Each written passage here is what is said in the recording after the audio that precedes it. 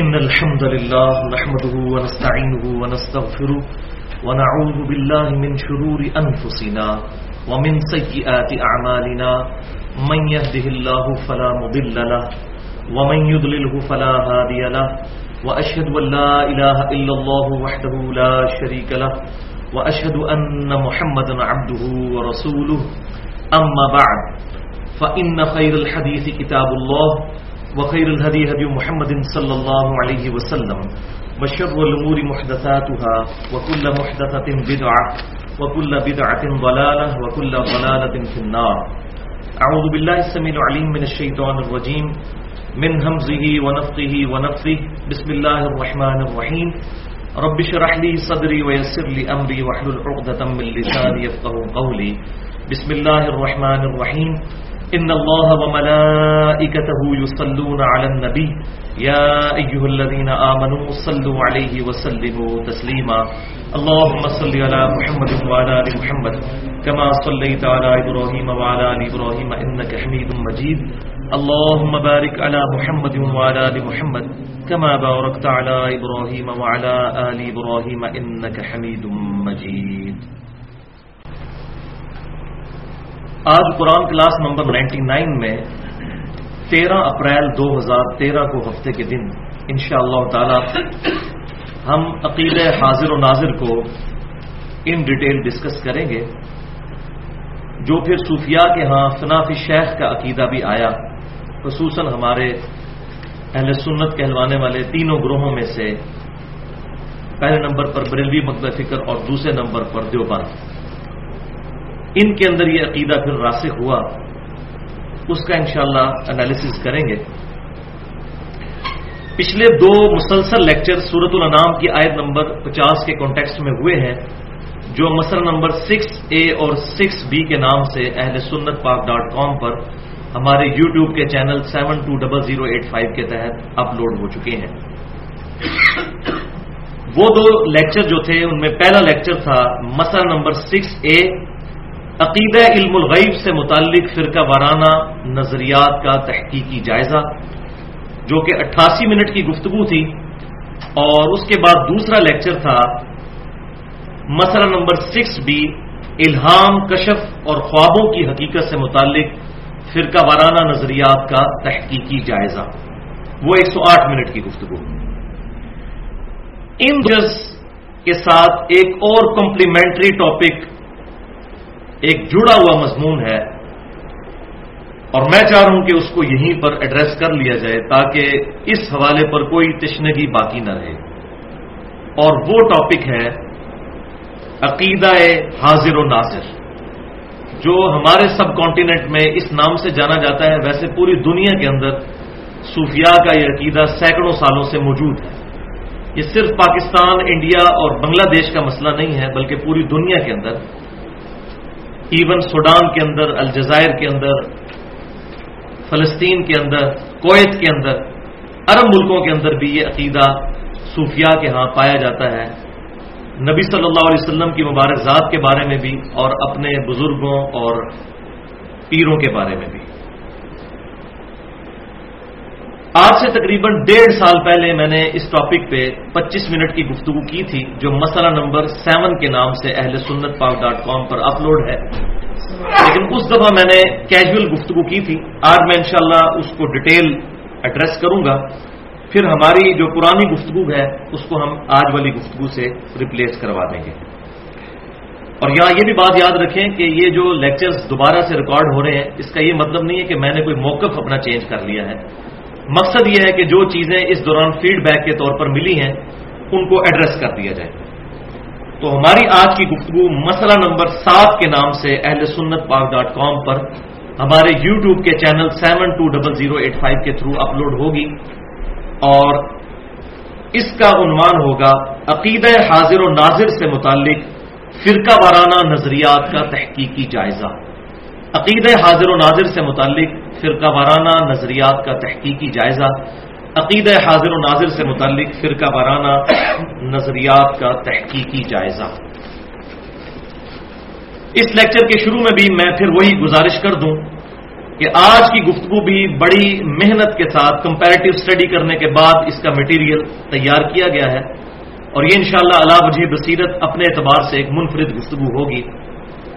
میں خود بھی 31 سال تک چونکہ بریلوی رہا، اور اس کے بعد 2008 میں جو بند مکتبہ فکر کے ساتھ بھی کچھ وقت گزرا، اس کے بعد اہل حدیث کے ساتھ بھی اور پھر اہل تشیع کے ساتھ بھی، اب بھی سب کی باتیں سنتا ہوں، اور جو حق بات کسی کی ہوتی ہے قبول کر لیتا ہوں، اور جہاں پر غلطی نظر آتی ہے اصلاح کرنے کی کوشش کرتا ہوں۔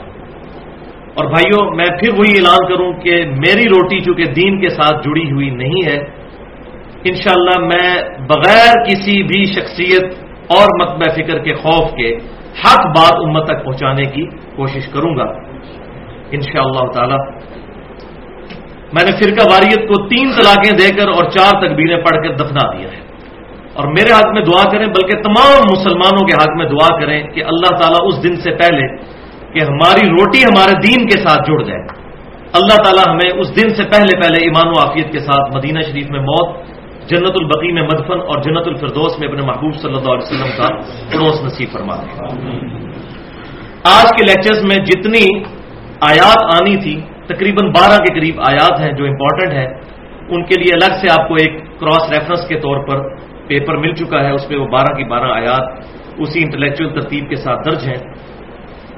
جہاں تک احادیث کا تعلق ہے تو صرف کریٹیکل احادیث کے میں انٹرنیشنل نمبر بتا دوں گا، علماء حرمین اور بیروت کی انٹرنیشنل نمبرنگ کے مطابق، جس کے مطابق عربی نسخے جو ہیں احادیث کی کتابوں کے چھپتے ہیں، اور ہمارے اس ملک پاکستان میں بھی دارالاسلام پبلیکیشن اسی کے مطابق کتابیں چھاپتا ہے۔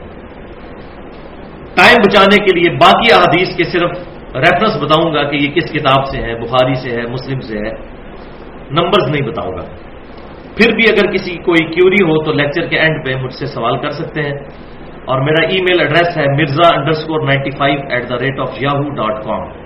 اور یہ میں جو اپنا ای میل بار بار بتا رہا ہوں، اس کی وجہ یہ ہے کہ کچھ بدبخت لوگوں نے میرے ویڈیوز کے اوپر ڈبنگ کر کے اور دوسروں کی آوازیں بھر کے تو یوٹیوب پہ اپلوڈ کی ہوئی ہیں، صرف بدنام کرنے کے لیے۔ لیکن الحمدللہ حق بات چھپی نہیں رہتی، لوگوں کو پتہ ہے کہ یہ میری آواز ہے بھی ہے یا نہیں، اور گفتگو کے عنوان سے بھی پتہ چل جاتا ہے۔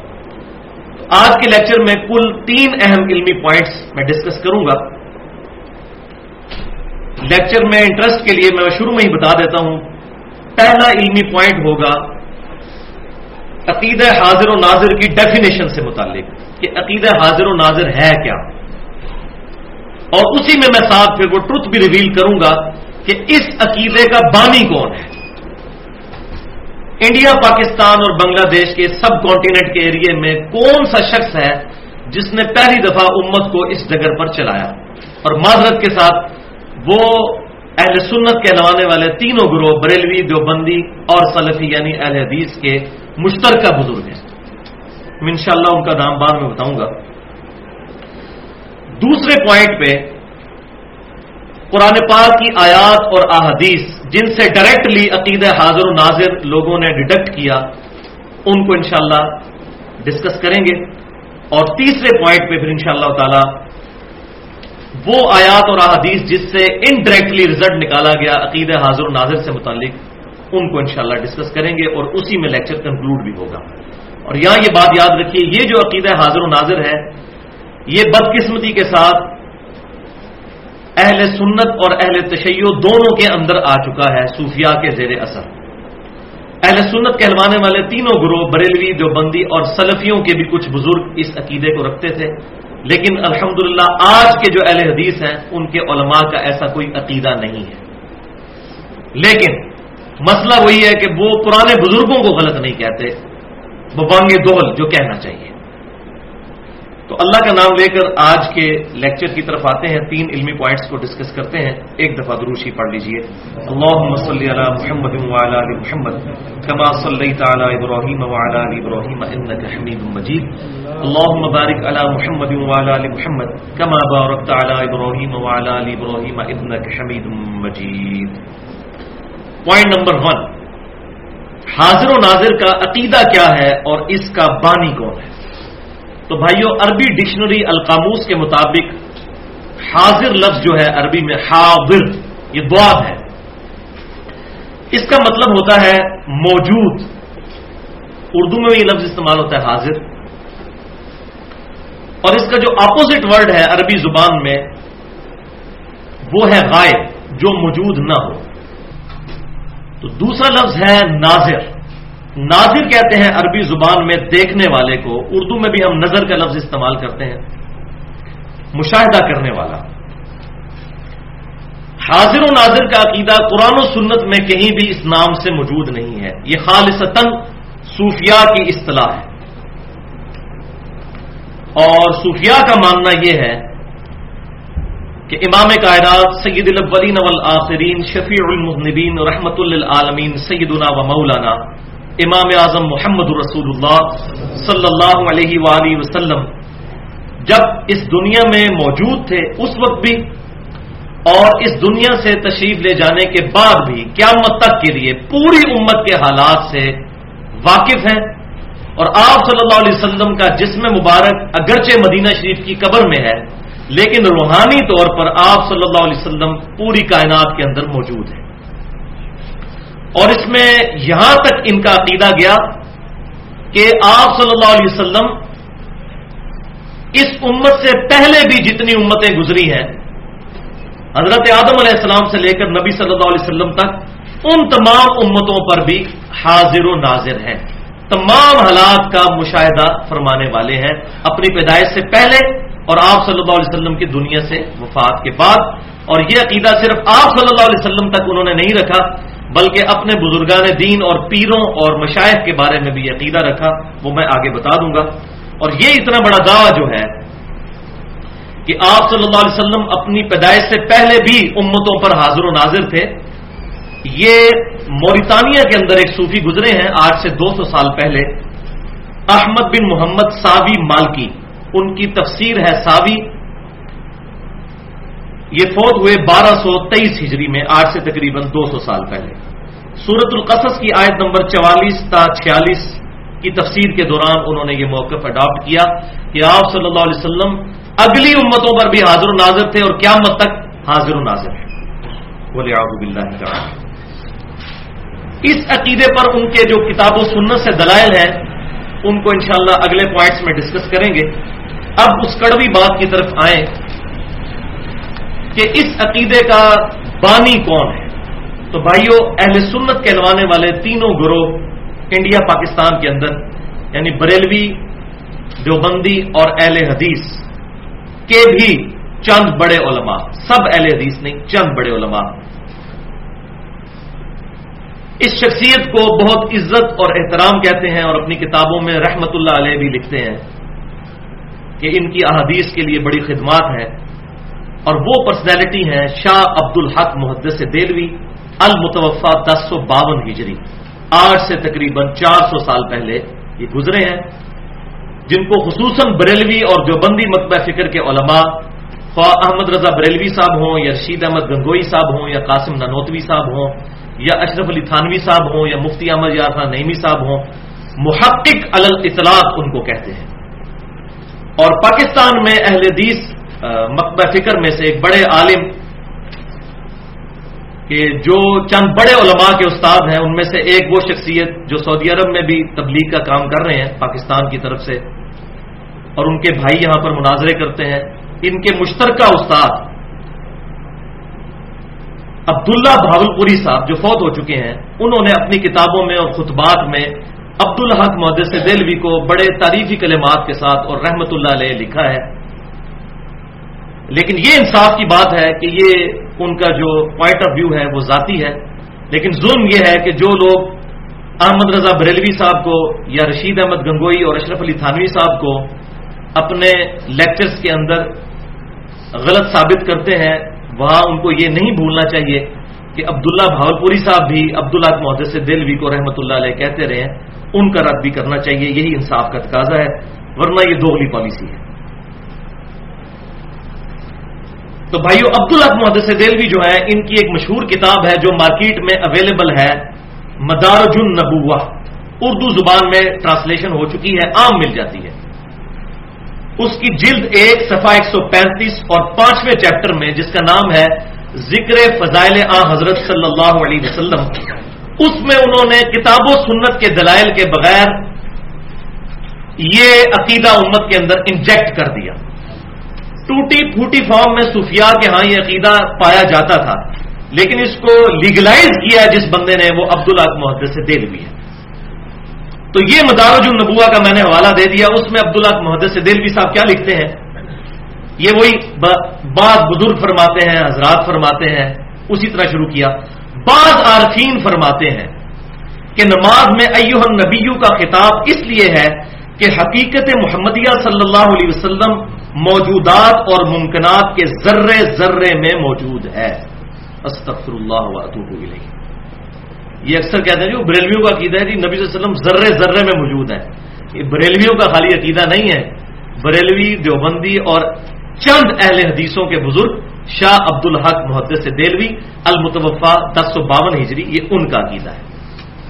یہ ایھا النبیوں کے عقیدے کو جو انہوں نے توڑ موڑ کر پیش کیا اور آدھی حدیث پیش کی بخاری اور مسلم کی، وہ میں بعد میں ایڈریس کرتا ہوں، فی الحال اس کو سنتے جائیں. اس لیے نمازوں کی ذات میں بھی موجود اور حاضر ہے، لہذا نمازی اس معنی سے آگاہ رہے اور اس شہود سے غافل نہ ہو تاکہ قرب کے نور اور معرفت کے اسرار سے کامیاب ہو جائے. یہ انہوں نے عقیدہ دیا. یہی عقیدہ پھر دیوبند کے رشید احمد گنگوئی صاحب اور احمد بریلوی صاحب اور مفتی احمد یافع نعیمی صاحب نے جال حق میں نقل کیا. اور یہ رشید احمد گنگوئی صاحب وہ ہیں جن کو فضائل اعمال والے شیخ ذکریہ صاحب قطب الاقطاب لکھتے ہیں اپنی فضائل اعمال کے اندر، اور قطب الارشاد اور غوث وقت. تو میں پھر وہی بات کروں گا کہ ظلم تو یہ ہے کہ جب ان عقائد کا رد کیا جاتا ہے تو پھر ان صوفیاء کو جو کہ اگلے لوگ گزر چکے جنہوں نے ان عقیدوں کو امت میں انجیکٹ کیا، ان کو رحمت اللہ علیہ کہا جاتا ہے. امام سیوطی رحمت اللہ علیہ المتوفا 911 ہجری، ان کی ایک کتاب شرح الصدور، احمد بریلوی صاحب اور دیوبند مطبع فکر کے علماء کی جو تعلیمات ہیں وہ ایک پردے میں رکھ دی جائیں، اس سے زیادہ گمراہیاں اس شرح الصدور کے اندر موجود ہیں. اتنی نبی صلی اللہ علیہ وسلم کی گستاخیاں کہ انہوں نے نبی صلی اللہ علیہ وسلم کی وفات کے 500 600 سال کے بعد کے واقعات لکھے ہیں کہ آپ صلی اللہ علیہ وسلم صحابہ سمیت جنازہ پڑھنے کے لیے امتیوں کا آتے تھے، اور ان کو سارے امام سیوطی کہہ رہے ہیں. لیکن الحمدللہ میں حق گو آدمی ہوں، میں سب کو ایک ہی پلڑے میں رکھتا ہوں. تو میں آج اپنا مقدمہ بریلوی، دیوبندی اور اہل حدیث عوام کی عدالت میں پیش کر رہا ہوں.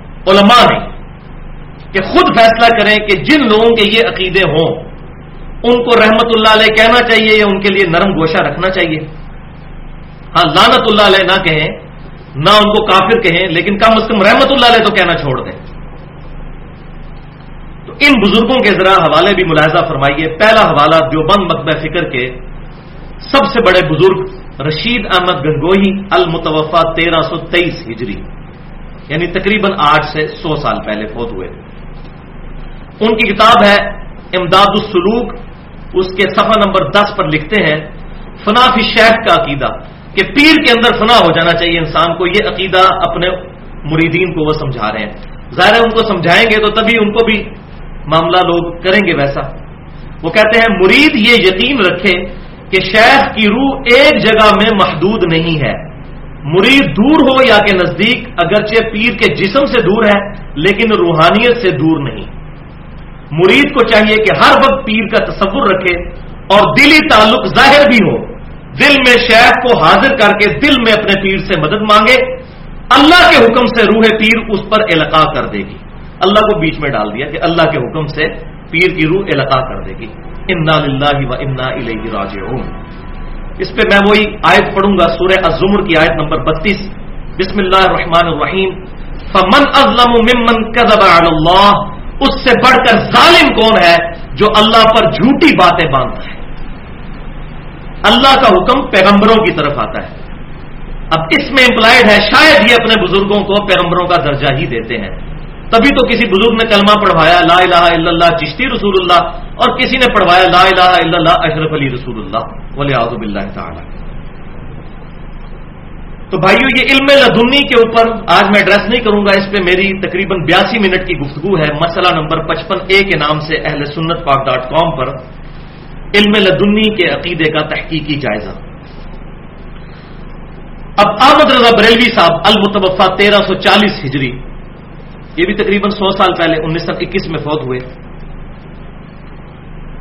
وہ آپ کو پتا ہے کھلے ڈلے انسان تھے اور کوئی لحاظ نہیں کرتے تھے، آؤٹ اسپوکن تھے، جس طرح میں بھی آؤٹ اسپوکن ہوں. تو انہوں نے مزید کھول کے بتایا کہ فنافی شیخ کا عقیدہ کیا ہونا چاہیے، اس سے آپ کو مزید کھل جائے گا. ان کے ملفوظات ان کے اپنے بیٹے نے جمع کیے.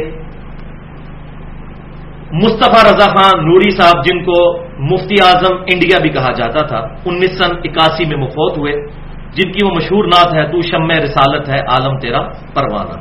یہ ان کے بیٹے تھے، انہوں نے اپنے والد کے ملفوظات خود جمع کیے ہیں.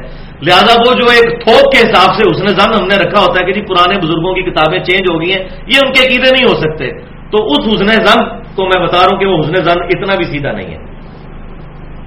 اپنے بیٹے نے ملفوظات جمع کیے. ہمارے جیلم شہر سے بھی بک کارنر نے چھاپے ہیں، اس کا پیج نمبر ہے 152 اور حصہ ہے دوسرا. اور یہ ملفوظات اعلی حضرت .net ایک ویب سائٹ ہے بریلی کی، خود ان کی اپنی جو لڑی آگے چل رہی ہے ان کی اپنی ویب سائٹ، اس پہ بھی اس کی سافٹ کاپیز رکھی ہوئی ہیں، کوئی چینج نہیں ہے جو میں پڑھنے لگا ہوں. فنافی شیخ کے مرتبے کے بارے میں ان سے پوچھا گیا کہ بتائیے یہ شیخ کا تصور کیسے کیا جائے گا. تو فرماتے ہیں ارشاد، یہ خیال رہے کہ میرا شیخ میرے سامنے ہے اور میرے قلب کو اور اپنے قلب کو اس کے قلب کے نیچے تصور کر کے سمجھے کہ سرکار صلی اللہ علیہ وسلم کے قلب انور سے انوارات چھلک کر میرے شیخ کے قلب پر اور وہاں سے میرے دل پر آ رہے ہیں. یہ ساری تھیوریٹیکل باتیں آپ دیکھ لیں. پھر کچھ عرصہ بعد یہ حالت ہو جائے گی کہ شجر و حجر یعنی درختوں میں اور پتھروں میں حتیٰ کہ دیواروں پر بھی شیخ کی صورت نظر آئے گی. وہ کہتے ہیں ہر جگہ آپ کو شیخ پھر نظر آنا شروع ہو جائیں گے، یہاں تک کہ نماز میں بھی جدا نہیں ہوگی. وَلِعَاذُ بِاللَّهِ تَعَالَى. پھر ہر حال میں اپنے ساتھ ہی پاؤ گے. پھر انہوں نے مزید تسلی دلوانے کے لیے ایک واقعہ بھی ساتھ بیان کیا کہ میں آپ کو مزید سمجھاتا ہوں کہ فنافی شیخ کا عقیدہ کیا ہوتا ہے. وہ کہتے ہیں کہ سید عبد العزیز دباغ، یہ وہ صوفی ہیں جو دیوبند اور بریلویوں کے مشترکہ بزرگ ہیں. ان کے ایک مرید تھے سیدی احمد، ان کی 2 بیویاں تھیں. اب مجھے شرم آ رہی ہے واقعہ بھی بیان کرتے ہیں. تو فرمایا اپنے مرید سے کہ تم نے رات کو ایک بیوی کے جاگتے ہوئے دوسری بیوی کے ساتھ کیوں ہم بستری کی؟ ایسے مت کیا کرو. عرض کیا حضور وہ تو سو رہی تھی. فرمایا نہیں، سوتی نہ تھی، جاگ رہی تھی. حضور نے پتہ نہیں کیڑا کیمرہ فٹ کیتے ہیں. عرض کیا حضور آپ کو کیسے علم ہوا؟ فرمایا وہاں پر ساتھ ایک پلنگ رکھا ہوا تھا، یعنی وہ جو بیوی جاگ رہی تھی اس کے ساتھ کوئی پلنگ تھا. اس نے کہا ہاں. فرمایا میں نے وہیں تو پوری رات گزاری ہے روحانی طور پر. شیخ مرید کے ساتھ ہر وقت ساتھ ہوتا ہے، اور یہ احساس رکھو کہ پیر کبھی اپنے مرید سے جدا نہیں ہوتا. وَلِعَاذُ بِاللَّهِ تَعَالَى اِنَّا لِلَّهِ وَإِنَّا إِلَيْهِ رَاجِعُونَ. اس میں میں سورۃ البقرہ کی آیت نمبر 165 پڑھوں گا. وَمِنَ النَّاسِ مَن يَتَّخِذُ مِن دُونِ اللَّهِ أَندَادًا يُحِبُّونَهُمْ كَحُبِّ اللَّهِ. کہ لوگوں میں ایسے لوگ بھی ہیں جو اللہ کو چھوڑ کر اور ہستیوں سے ایسی محبت کرتے ہیں جو محبت ان کو اپنے رب کے ساتھ رکھنی چاہیے. وَالَّذِينَ آمَنُوا أَشَدُّ حُبًّا لِلَّهِ. اور ایمان والے شدید ترین محبت اپنے رب کے ساتھ رکھتے ہیں. اب یہ دیکھ لیں دیواروں پر، درختوں پر، نماز میں بھی پیر کی صورت نظر آئے گی. یہ فنافی شیخ کا عقیدہ انہوں نے امت کو بتایا. وَلِعَاذُ بِاللَّهِ تَعَالَى. اب کتنے لوگ سوچیں گے جی اتنے بڑے بڑے بزرگ پاگل تھے. اب آپ خود فیصلہ کر لیجئے. ان کو بچانا ہے تو پاگل ہی ڈکلیئر کریں. کوئی پاگل ہی ایسی بات کر سکتا ہے. اگر انہوں نے جان بوجھ کے کی ہے پھر وہ پاگل نہیں تھے، پھر کچھ اور ہی تھے. پھر تو اس پر میں نے مسئلہ نمبر 71B کے نام سے ایک گفتگو کی ہے، تقریباً 2.25 گھنٹے کی. انڈیا پاکستان کے بزرگوں کی 19 گستاخانہ عبارتوں کا تحقیقی جائزہ. یہاں پر یہ بات یاد رکھیے کہ اللہ تعالیٰ کے لیے بھی حاضر و ناظر کا لفظ اپروپریٹ نہیں ہے. حاضر اردو زبان میں ذرا معیوب بھی ہے. حاضر تو ہمیشہ غلام جو ہے وہ اپنے آقا کی بارگاہ میں ہوتا ہے. تو اللہ کے لیے بھی ہم یہ لفظ نہ استعمال کریں کہ اللہ حاضر و ناظر ہے. عربی زبان میں ٹھیک ہے حاضر موجود کو کہتے ہیں، لیکن یہ اپروپریٹ ورڈ نہیں ہے، اس کے اندر بد عقیدگی کی بو آتی ہے. اس کے پیرلل میں ایک لفظ ہے عالم و ناظر، یہ لفظ استعمال کیا کریں. اب جس کسی کو سنے نا کہ اللہ حاضر و ناظر ہے، اس کو کہنے یہ لفظ غلط استعمال کر رہے ہو. عالم و ناظر، علم والا اور دیکھنے والا. حاضر کا لفظ استعمال کریں گے تو اس میں پھر وہ بد عقیدگی کی بو آتی ہے جو ہماؤست کا عقیدہ ہے، پینتھیزم کا عقیدہ. صوفیاء کے ہاں وحدت الوجود کا عقیدہ آیا. اللہ تعالی یونیورس کے کائنات کے ذرے ذرے میں موجود ہے، معاذ اللہ استغفر اللہ. تو پھر اس کے بعد وہ خالق اور مخلوق کا فرق تو ختم کر دیتے ہیں. جب اللہ تعالیٰ کائنات کے ذرے ذرے میں موجود ہے، پھر خالق اور مخلوق کا فرق تو ختم ہو گیا. اللہ تعالیٰ اپنی شان کے لائق اپنے عرش پر مستوی ہے اور وہاں ہوتے ہوئے بھی ہماری رگے جان سے زیادہ قریب ہے. نحن اقرب الیہ من حبل الورید. اس لیے عالم و ناظر لفظ استعمال کیا جائے. آج موقع نہیں ہے، اس پہ میں نے 1 گھنٹے کی اپنی نوعیت کی مشکل ترین گفتگو کی ہے. مسئلہ نمبر 41 کے نام سے اہل سنت پاک.com پر اللہ تعالیٰ کے اسماء و صفات کے حوالے سے نور من نور اللہ، وحدت الوجود اور علم الکلام. اور اسی لیکچر میں نے ڈاکٹر اسرار صاحب کے ساتھ جو میری 1-to-1 ملاقات ہوئی تھی اس کو بھی میں نے بیان کر دیا ہے. اب آ جائیے جناب علمی پوائنٹ نمبر 2 کی طرف. اس میں ہم انشاءاللہ تعالی وہ آیات اور احادیث ڈسکس کریں گے جن کو بنیاد بنا کر عقیدہ حاضر و ناظر کے نام سے ایک عقیدہ امت میں انجیکٹ کیا گیا، ڈائریکٹ جن کو بنیاد بنایا گیا. اب اپنا ریفرنس پیج نکال لیجئے جس پر 12 آیات موجود ہیں. بسم اللہ الرحمن الرحیم. پہلی آیت ہے سورۃ الاحزاب کی آیت نمبر 45. یا ایھا النبی انا ارسلناک شاہدا ومبشرا ونذیرا وداعیا الی اللہ باذنہ وسراجا منیرا. یہ مشہور ہے. اے نبی صلی اللہ علیہ وسلم، بے شک ہم نے آپ کو بھیجا ہے گواہ بنا کر، خوشخبری دینے والا اور ڈر سنانے والا، اور اللہ تعالی کی طرف بلانے والا اور اللہ کے اذن سے چمکا دینے والا آفتاب. اس میں جو لفظ ہے شاہد، عربی زبان میں اس کے لیے جو روٹ ورڈ ہے وہ ہے شاہدہ.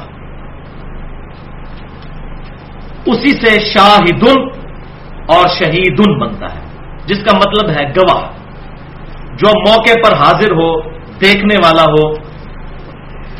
اور شہید جو اللہ کی راہ میں مارا جاتا ہے اس کو بھی شہید اس لیے کہا جاتا ہے کہ وہ اپنی جان اپنے رب کے حضور قربان کر کے اپنے عمل سے اس بات کی گواہی دے دیتا ہے کہ جو میرا یقین ہے اس پر میں محکم طریقے سے قائم ہوں. تو اپنے عمل سے وہ گواہی دیتا ہے اللہ کے ایک ہونے کی، اس لیے اس کو بھی شہید کہا جاتا ہے. قرآن پاک میں شہید کا لفظ جہاں بھی استعمال ہوا یا شاہد کا لفظ، تو یہ لفظ لغت کے معنوں میں استعمال نہیں ہوا، الا یہ کہ چند ایک موقعوں کے اوپر. جب دین کی ٹرم میں استعمال ہوا تو یہ اصطلاحاً استعمال ہوا. مثال کے طور پر عربی زبان میں رسول کہتے ہیں پیغام لانے والے کو. پوسٹ مین اور ڈاکیے کے لیے بھی عربی میں رسول کا لفظ استعمال ہوتا ہے عربی لغت میں. لیکن دین کی اصطلاح میں رسول کا مطلب معاذ اللہ استغفر اللہ ڈاکیہ نہیں ہوگا، بلکہ اللہ تعالیٰ کا وہ محبوب ترین بندہ جس کو اللہ تعالیٰ نے نامزد کیا ہے اپنے دین کا پیغام انسانیت تک پہنچانے کے لیے. اصطلاح میں رسول کا معنی اور ہوا اور لغت میں اور ہوا. بالکل اس طریقے سے شاہد اور شہید کا معنی لغت میں تو ہے گواہ، حاضر، موجود، لیکن اسلام کی اصطلاح میں اس کا معنی کچھ اور ہے. اور وہ کیا ہے؟ وہ اگلی آیت پڑھیے، ریفرنس نمبر 2 سورۃ النساء آیت نمبر 41 ہے. بسم اللہ الرحمن الرحیم. فَكَيْفَ إِذَا جِئْنَا مِنْ كُلِّ أُمَّةٍ بِشَهِيدٍ. پس وہ وقت کیسا ہوگا جبکہ ہم ہر امت میں سے ایک گواہ کو اٹھائیں گے. وَجِئْنَا بِكَ عَلَى هَؤُلَاءِ شَهِيدًا. اور اے محبوب صلی اللہ علیہ وسلم، آپ کے ان امتیوں پر آپ کو ہم گواہ بنائیں گے. ہر امت سے گواہ اٹھائیں گے اور آپ کی امت سے آپ گواہ ہوں گے. یعنی ہر امت سے اس امت کا پیغمبر گواہ بن کر اٹھے گا اور کیا گواہی دے گا کہ میں نے اپنے رب کا پیغام اے اللہ تیرے بندوں تک پہنچا دیا تھا. یہ وہ گواہی دے گا. تو پرائمری طور پر تمام انبیاء کرام علیہم السلام شاہد اور شہید ہیں، لیکن اس امت کو یہ اعزاز حاصل ہے کہ ختم نبوت صلی اللہ علیہ وسلم کی وجہ سے اللہ تعالیٰ نے اس امت کو بھی یہ ٹائٹل دیا ہے کہ یہ بھی امت شہید امت ہے، یہ بھی امت شاہد امت ہے۔ وہ آگے آیات آ جائیں گی۔ پہلے میں اس آیت کے کانٹیکسٹ میں سورۃ النساء کی آیت نمبر 41 کے کانٹیکسٹ میں صحیح بخاری اور صحیح مسلم کی ایک حدیث ہے وہ بیان کر دوں کہ سیدنا عبداللہ ابن مسعود رضی اللہ تعالیٰ عنہ کہتے ہیں، امام بخاری اس کو کتاب التفسیر میں لے کر آئے اسی آیت کی تفسیر میں، اور یہ مسلم میں بھی ہے حدیث، کہ ایک دن آپ صلی اللہ علیہ وسلم نے مجھ سے فرمائش کی کہ عبداللہ مجھے قرآن سناؤ۔ تو میں نے عرض کیا اللہ کے رسول صلی اللہ علیہ وسلم قرآن تو آپ پر نازل ہوا، میں آپ کو قرآن سناؤں؟ تو آپ صلی اللہ علیہ وسلم نے فرمایا کہ مجھے دوسروں سے قرآن سن کر لطف حاصل ہوتا ہے۔ تو سیدنا ابن مسعود رضی اللہ تعالیٰ عنہ کہتے ہیں کہ میں نے قرآن کی تلاوت کرنا شروع کی اور سورۃ النساء کی۔ جب میں اس آیت پر پہنچا فَكَيْفَ إِذَا جِئْنَا مِنْ كُلِّ أُمَّةٍ بِشَهِيدٍ وَجِئْنَا بِكَ عَلَى هَؤُلَاءِ شَهِيدًا، پس وہ وقت کیسا ہوگا جب ہم ہر امت میں سے ایک گواہ یعنی پیغمبر کو اٹھائیں گے اپنی امت کے خلاف گواہی دینے کے لیے، اور اے محبوب صلی اللہ علیہ وسلم آپ کو ہم آپ کی امت پر گواہی دینے کے لیے اٹھائیں گے۔ تو سیدنا ابن مسعود کہتے ہیں حضور صلی اللہ علیہ وسلم نے مجھے کہا عبداللہ بس کرو، عبداللہ بس کرو، اور میں نے نبی صلی اللہ علیہ وسلم کی طرف دیکھا تو آپ صلی اللہ علیہ وسلم کے چشمان کرم سے مسلسل آنسو جاری تھے کہ مجھے اپنی امت کے خلاف قیامت والے دن گواہی دینے کی۔ ہمیں تو بچپن سے بتایا گیا کہ نبی صلی اللہ علیہ وسلم ہماری شفاعت کریں گے، انشاءاللہ ہم امید رکھتے ہیں کہ شفاعت ہو، لیکن جن لوگوں نے قرآن کو چھوڑ دیا نبی صلی اللہ علیہ وسلم ان کی شکایت بھی لگائیں گے۔ سورۃ الفرقان کی آیت نمبر 30 ہے، بسم اللہ الرحمن الرحیم، وقال الرسول یا رب ان قوم اتخذوا هذا القرآن مہجورا، اور محبوب صلی اللہ علیہ وسلم قیامت والے دن شکایت کریں گے کہ اے اللہ میری امت نے قرآن کو پیٹھ کے پیچھے ڈال دیا تھا۔ استغفر اللہ واتوب الیہ۔ اب مجھے بتائیں کہ جس کی شکایت امام کائنات سید الاولین والآخرین شفیع المذنبین رحمت للعالمین سیدنا و مولانا امام اعظم محمد رسول اللہ صلی اللہ علیہ وسلم لگا دیں، اس کی شفاعت پھر کون کرے گا؟ جس طرح نبی صلی اللہ علیہ وسلم شہادت علی الامہ دیں گے، پوری امت پر گواہ ہے، یہ امت آپ صلی اللہ علیہ وسلم کے بہاف پر پوری انسانیت کے اوپر گواہ ہے، اور اس کا ذکر آیا ہے سورۃ البقرہ کی آیت نمبر 143 میں، جو آپ کے ریفرنس پر تیسری آیت ہے۔ تو جو ہم پہلی آیت پڑھ چکے انا ارسلناک شاہدا ومبشرا ونذیرا، وہ ایک موقع ہے جہاں پر احمد رضا بریلوی صاحب نے ترجمہ کیا کہ اے نبی صلی اللہ علیہ وسلم ہم نے آپ کو حاضر و ناظر بنا کر بھیجا۔ شاہد کا ترجمہ انہوں نے لغت والا کیا، ترجمہ بالکل ٹھیک ہے، شاہد کا لغت میں ترجمہ کریں گے تو بالکل ٹھیک ہے۔ پھر اگر یہی مانا جائے گا پھر جہاں جہاں نبی صلی اللہ علیہ وسلم یا کسی اور پیغمبر کے لیے رسول کا لفظ آیا پھر وہاں وہاں ڈاکیہ اور پوسٹ مین بھی ترجمہ کیا جا سکتا ہے، معاذ اللہ استغفر اللہ، لغت کے اعتبار سے۔ لیکن قرآن میں اصطلاح چل رہی ہے، اصطلاح میں ترجمہ ان کا غلط ہے، اور قرآن اپنی حفاظت خود کرتا ہے۔ اب جو آیات دو آنے لگی ہیں وہاں پر احمد رضا بریلوی صاحب نے بھی ترجمہ ٹھیک کر دیا، اور اس لیے ترجمہ ٹھیک کر دیا کہ یہاں پر اگر یہ ترجمہ وہ نہ کرتے تو پوری امت کو حاضر و ناظر ماننا پڑ جاتا ہے۔ تو قرآن اپنی حفاظت کرتا ہے، اسی لیے میں کہتا ہوں ترجمہ کسی کا مرضی پڑھ لیں، انشاءاللہ تعالی قرآن ہدایت کے لیے کافی ہے۔ کسی نے 2 نمبری دی کی ترجمے میں کہیں نہ کہیں ڈنڈی اس کی پکڑی جائے گی۔ اب یہ 2 آیات وہ ہیں جن پر احمد رضا بریلوی صاحب نے بھی شہید کا اور شاہد کا اور شہداء کا ترجمہ حاضر و ناظر نہیں بلکہ گواہ کیا ہے، تو انہوں نے خود ہی اپنی وائلیشن کر دی۔ سورۃ البقرہ آیت نمبر 143، بسم اللہ الرحمن الرحیم، وَكَذَلِكَ جَعَلْنَاكُمْ أُمَّةً وَسَطًا، اور اے امت محمدیہ صلی اللہ علیہ وسلم ہم نے تمہیں بنایا ہے ایک معتدل امت، لِتَكُونُوا شُهَدَاءَ عَلَى النَّاسِ، تاکہ تم لوگوں پر اللہ کے گواہ بن کر کھڑے ہو جاؤ اللہ کی گواہی دینے کے لیے، وَيَكُونَ الرَّسُولُ عَلَيْكُمْ شَهِيدًا، اور رسول اللہ صلی اللہ علیہ وسلم تم پر گواہ بنے، وہ تم تک دین کا پیغام پہنچائیں گے، اللہ کی گواہی دیں گے، اور تم تصدیق کرنے کے بعد پوری انسانیت تک یہ پیغام پہنچاؤ گے۔ اور یہ میں اپنی طرف سے تشریح نہیں کر رہا، بخاری اور مسلم میں 2 حدیثیں موجود ہیں اس کی تشریح میں۔ میں وہ بیان کرتا ہوں. اسی طرح آیت سورۃ الحج کی آیت نمبر 78 جو ریفرنس پہ 4 نمبر ہے، اس آیت میں بھی احمد بریلوی صاحب نے حاضر و ناظر ترجمہ نہیں کیا بلکہ گواہی ترجمہ کیا. ملت ابیکم ابراہیم، پیروی کرو ابراہیم علیہ السلام جو تمہارے باپ تھے ان کے دین کی. وہ سماکم المسلمین، جنہوں نے تمہارا نام مسلمان رکھا تھا. یہ قرآن میں واحد موقع ہے جہاں پر مسلم کا لفظ صفت کے طور پر نہیں اسم کے طور پر آیا ہے، اور اسی کے تحت میں کہتا ہوں ہمیں مسلمان اپنے آپ کو کہنا چاہیے، فرقہ واریت سے بالا تر ہوگا. من قبل، اس قرآن کے نزول سے پہلے، وفی ھذا، اور اس قرآن میں بھی اللہ نے تمہارا نام مسلم رکھا ہے. لیکون الرسول شہیدا علیکم، تاکہ رسول اللہ تم پر گواہ بنے، وتکونوا شہداء علی الناس، اور تم لوگوں پر گواہ بن کر کھڑے ہو جاؤ اللہ کے. تو یہ شہادت علی الناس، اس کے کانٹیکسٹ میں 2 احادیث بڑی کریٹیکل ہیں. پہلی حدیث صحیح بخاری اور صحیح مسلم کی متفقن علیہ حدیث ہے. بخاری میں انٹرنیشنل نمبر ہے 4406 اور مسلم کا انٹرنیشنل نمبر ہے 4383.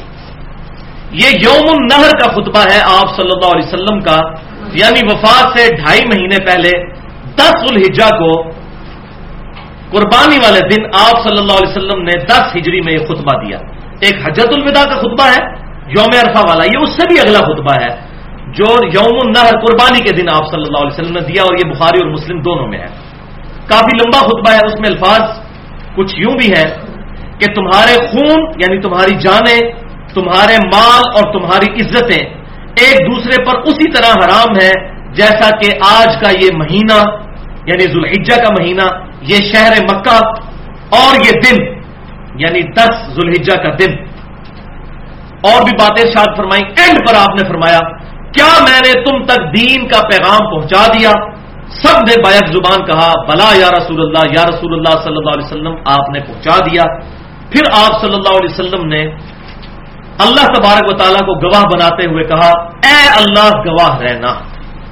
اور صحیح مسلم میں جو حجۃ الوداع کا خطبہ ہے 2950 نمبر حدیث کتاب الحج چیپٹر میں، اس میں یہ الفاظ ہے کہ 3 دفعہ آپ صلی اللہ علیہ وسلم نے اپنی مبارک انگلی آسمان کی طرف بلند کی اور پھر صحابہ کی طرف، اے اللہ گواہ رہنا، اے اللہ گواہ رہنا، اے اللہ گواہ رہنا.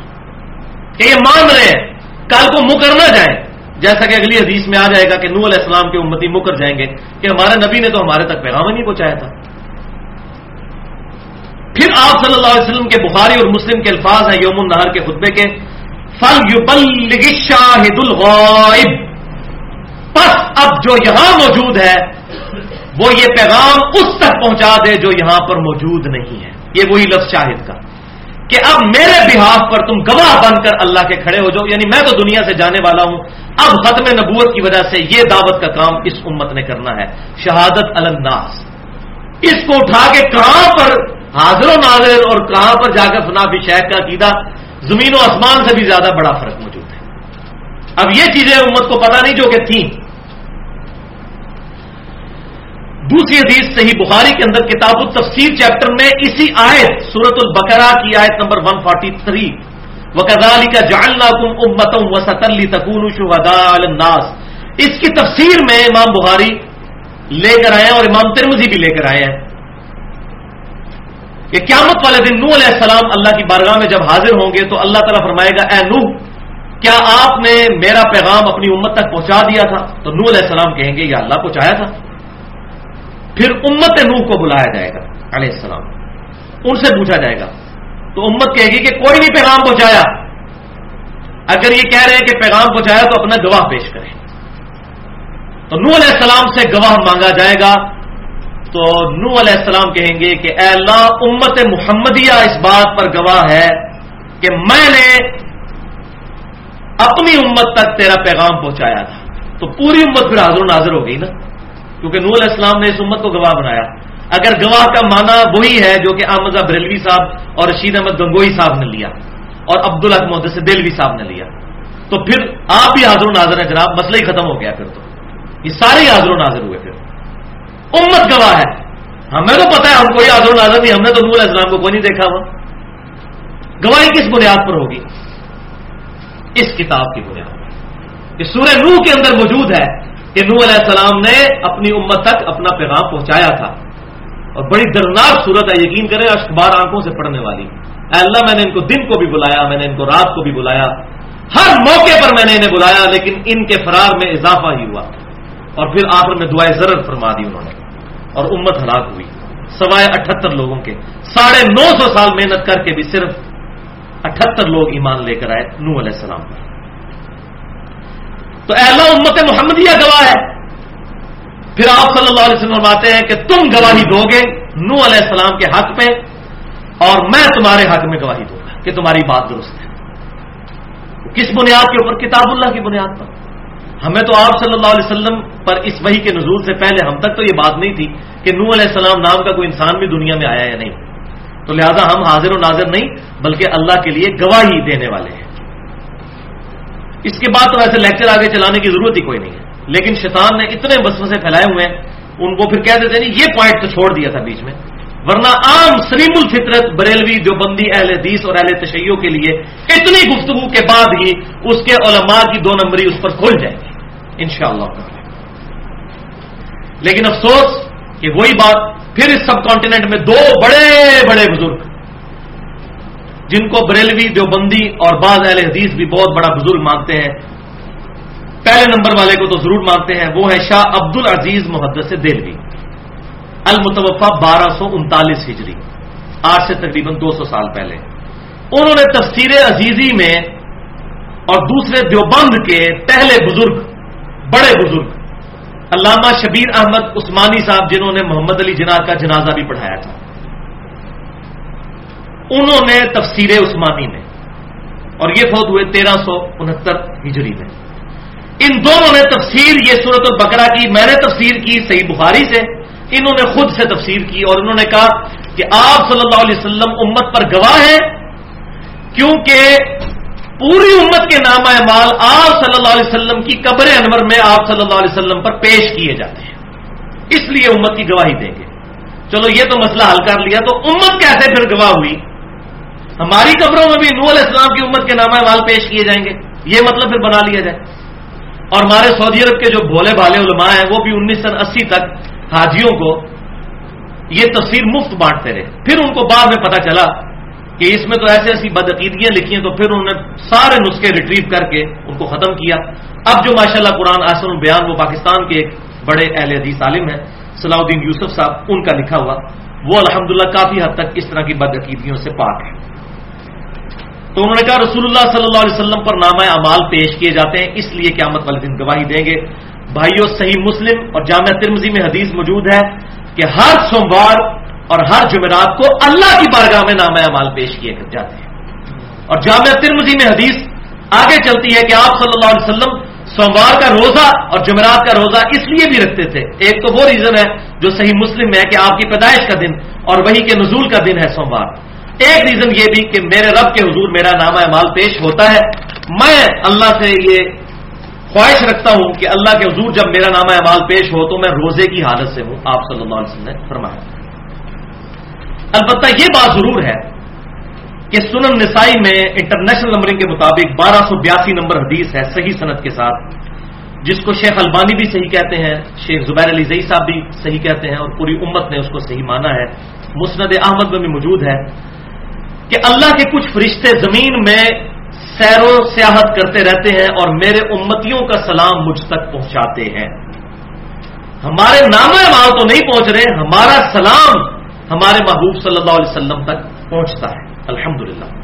اسی طریقے سے سنن ابی داؤد میں بھی انٹرنیشنل نمبرنگ کے مطابق 2041 نمبر حدیث ہے، مسند احمد میں بھی موجود ہے، مشکات میں بھی موجود ہے، وہ پچھلی حدیث بھی مشکات میں، اس حدیث کو بھی شیخ البانی اور شیخ زبیر علی زئی صاحب دونوں صحیح کہتے ہیں کہ آپ صلی اللہ علیہ وسلم نے فرمایا، اور یہ زیارت قبور والے چیپٹر میں ہے، قبروں کی زیارت کے لیے جایا جائے، اس چیپٹر میں امام ابو داؤد نے اپنا عقیدہ بھی بتا دیا کہ یہ حدیث قبر رسول پر حاضری کے لیے ہے، کہ آپ صلی اللہ علیہ وسلم نے فرمایا، ابو داؤد کے الفاظ ہیں کہ جب بھی کوئی شخص میرا امتی میری طرف سلام پڑھے گا، اللہ میری روح کو لوٹا دے گا اور میں اس کے سلام کا جواب بھی دوں گا۔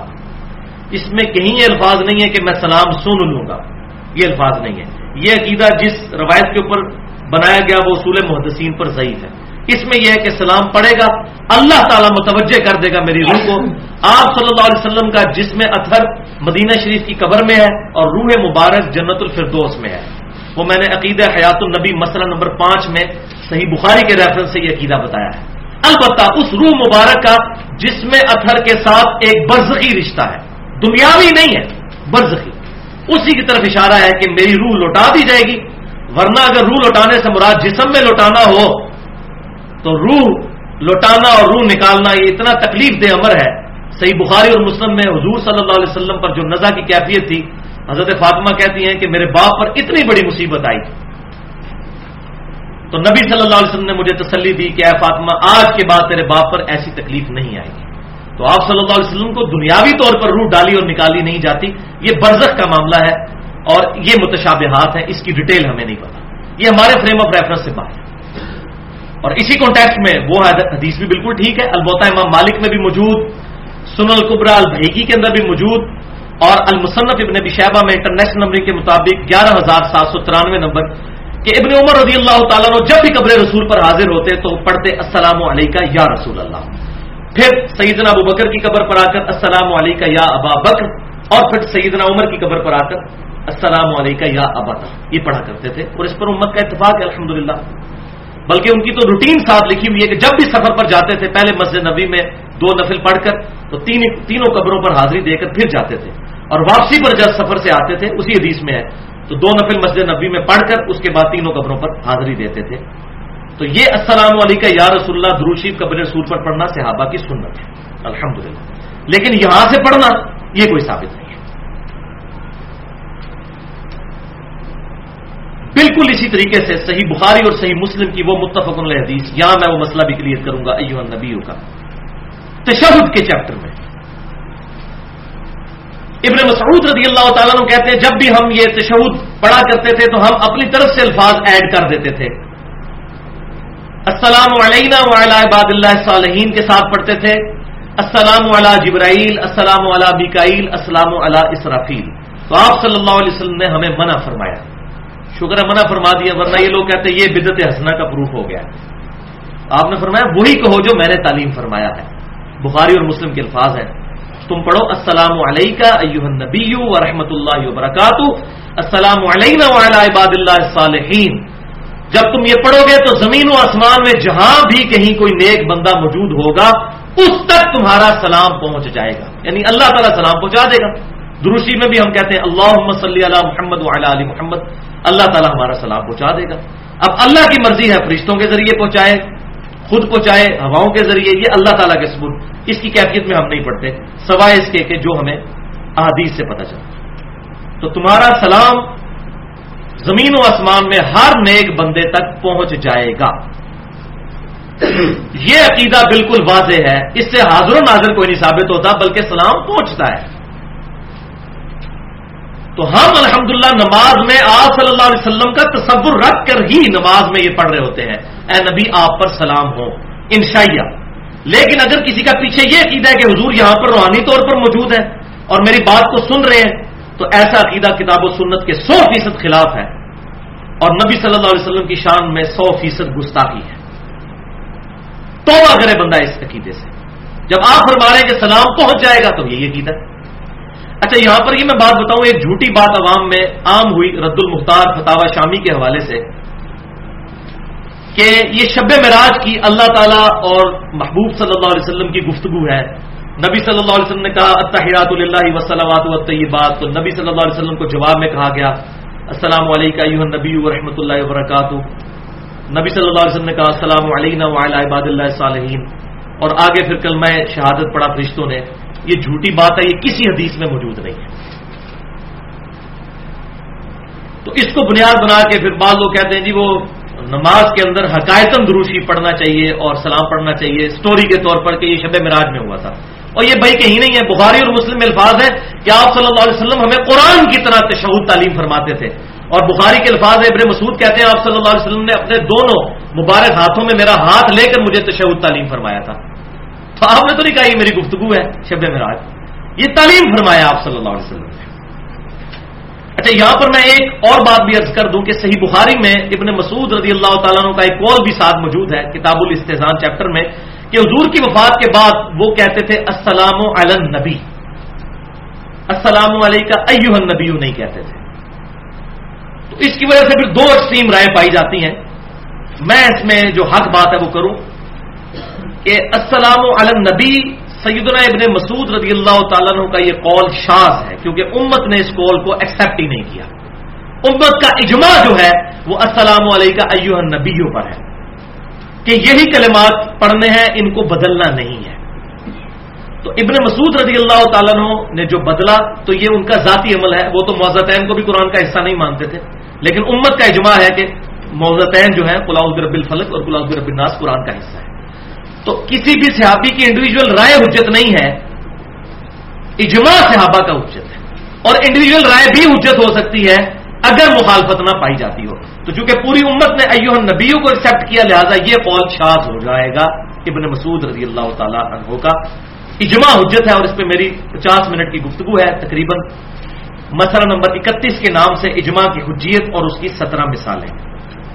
تو یہ میں نے علم نبی والا مسئلہ بھی کلیئر کر دیا، اور یہ عقلاً بھی غلط ہے. اس کی وجہ یہ ہے کہ نبی صلی اللہ علیہ وسلم جب دنیا میں موجود تھے تو اس وقت بھی مسلمان دنیا کے کئی شہروں میں پھیلے ہوئے تھے. حضور تو مدینہ شریف میں تھے، تو کیا مکے والے صحابہ علم نبی پڑھتے تھے؟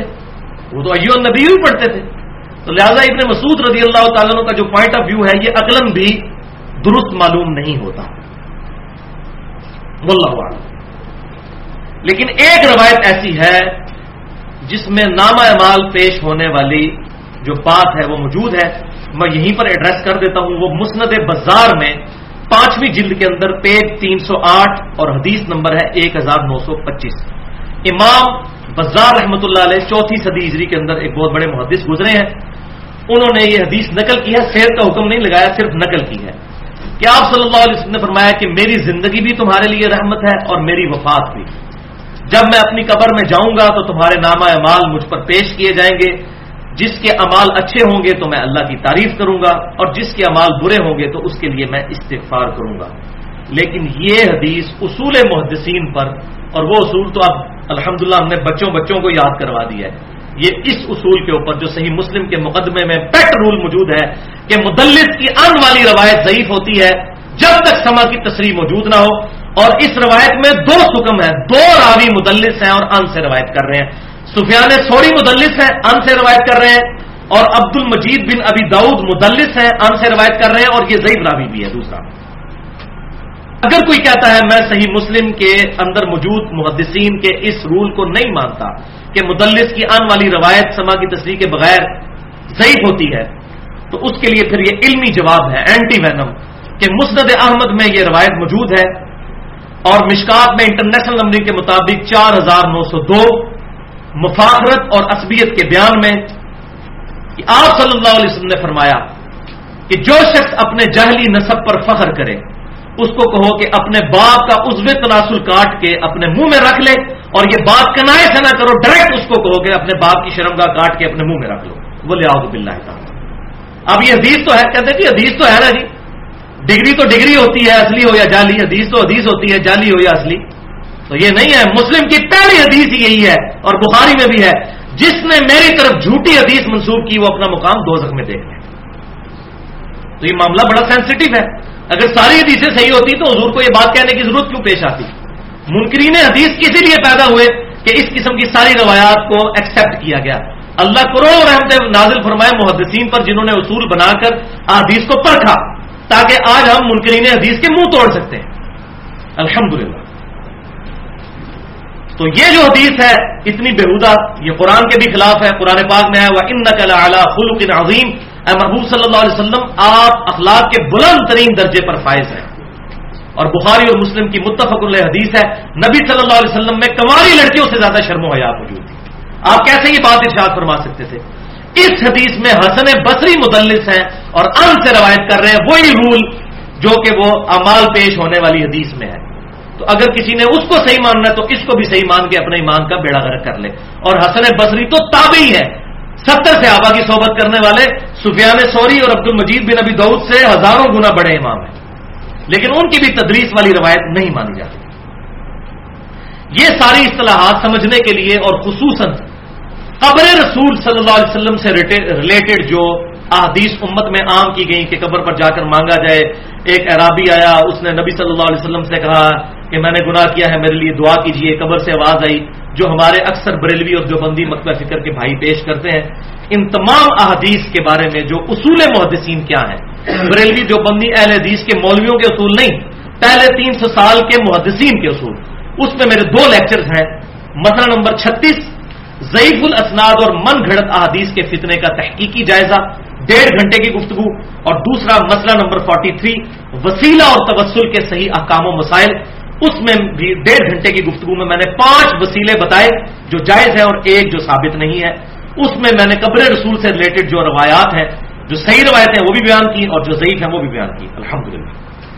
اب اگلے ریفرنس نمبر 5 پر آ جائیے. ایک اور دلیل بڑی مضبوط ان کے دلائل کے اعتبار سے جو پیش کرتے ہیں, سورۃ الاحزاب کی آیت نمبر 6.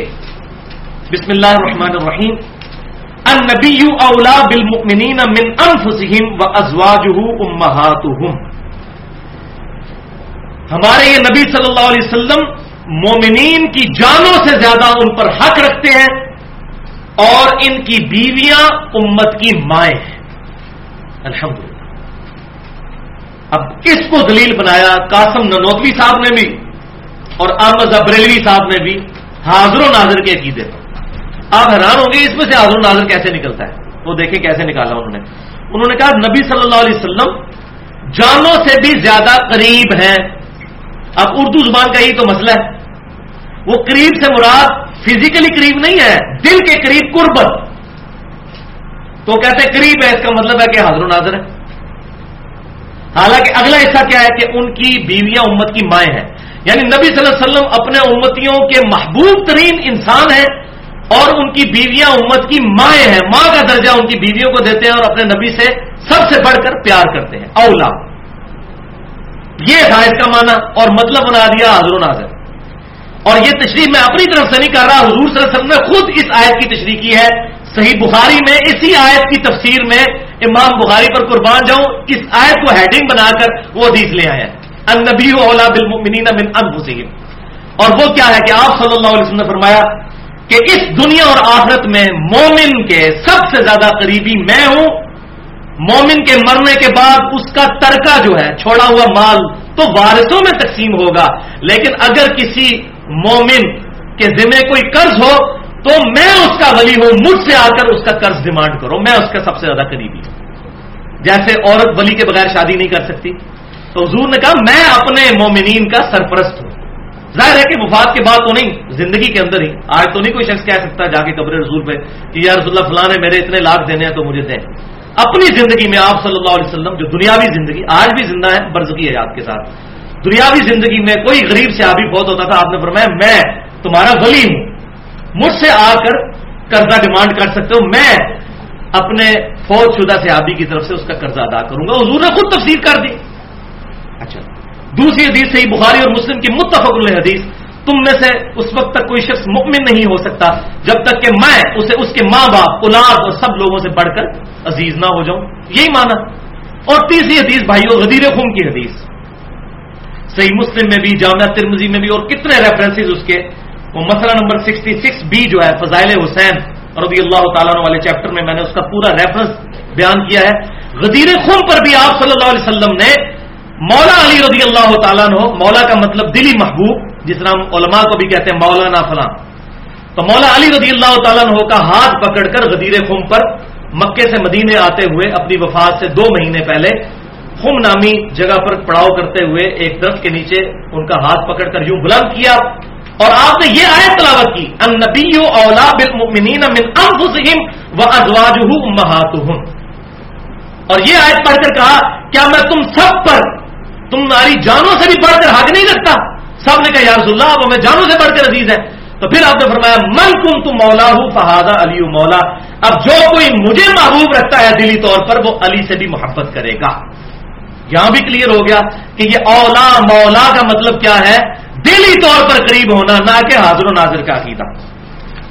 اسی طرح ایک اور دلیل جو سورۃ الانفال کی آیت نمبر 33 ہے, یقین کریں یہ بھی دلائل بیان کرتے ہوئے, آیات پڑھتے ہوئے نہیں, جو دلیل ہے ان کی انہوں نے خود ڈیڈکٹ کی، شرم آتی ہے. آیات تو اپنی حفاظت خود کرتی ہیں. یہ آیت نمبر 6 جو ریفرنس پہ ہے سورۃ الانفال کی آیت نمبر 33. بسم اللہ الرحمن الرحیم. وما كان الله ليعذبهم وانت فيهم. اے نبی صلی اللہ علیہ وسلم، اللہ تعالیٰ ان کو کبھی عذاب نہیں دے گا جبکہ آپ ان میں موجود ہیں. وہ کہتے ہیں اس میں لکھا ہوا ہے نا کہ آپ صلی اللہ علیہ وسلم موجود ہیں، تو آپ صلی اللہ علیہ وسلم قیامت تک کے لیے موجود ہیں. دیکھیں امت پر کوئی عذاب ہی نہیں آتا، پتہ نہیں ان کو عذاب کیوں نہیں نظر آتے. عذاب صحیح بخاری کے اندر موجود ہے. اس امت پہ ایسا عذاب بھی آنے والا ہے کہ ان کی شکلیں بندروں خنزیر کی بن جائیں گی. یہ گانے باجے والے ریفرنس میں موجود ہے. یہ پتہ نہیں کس نے پٹی پڑھا دی ہے کہ عذاب نہیں اس امت پر آئے گا. بخاری اور مسلم میں مجھے گھنٹہ چاہیے میں بتاؤں جو اس امت پہ عذاب آنے ہیں. وہ حضور صلی اللہ علیہ وسلم کی صحیح مسلم میں دعا ہے کہ میں نے اپنے رب سے دعا کی کہ ایسا عذاب نہ آئے کہ میری پوری امت ہی ختم ہو جائے. پارشلی عذاب تو امت میں آئیں گے، تو لہٰذا یہ بھی ڈپوسلا جو مچایا تھا یہ بھی میں نے ختم کر دیا. یہ کس نے عقیدہ بتایا کہ عذاب نہیں آئے گا؟ اور پاکستان تو میں سمجھتا ہوں پچھلے 8-10 سال سے اللہ کے عذاب کی لپیٹ میں، کیونکہ یہ وہ ملک تھا جو اسلام کے نام پر بنا تھا، لیکن یہاں پر اسلام کا نفاذ ہم نے نہیں کیا. ابھی پتہ نہیں کتنا امتحان ہمارا باقی ہے. بولے اعوذ باللہ تعالی. تو اے نبی صلی اللہ علیہ وسلم جب تک آپ ان میں موجود ہیں اللہ ان کو عذاب نہیں دے گا. اس سے پچھلی آیت پڑھتے نہیں ہے.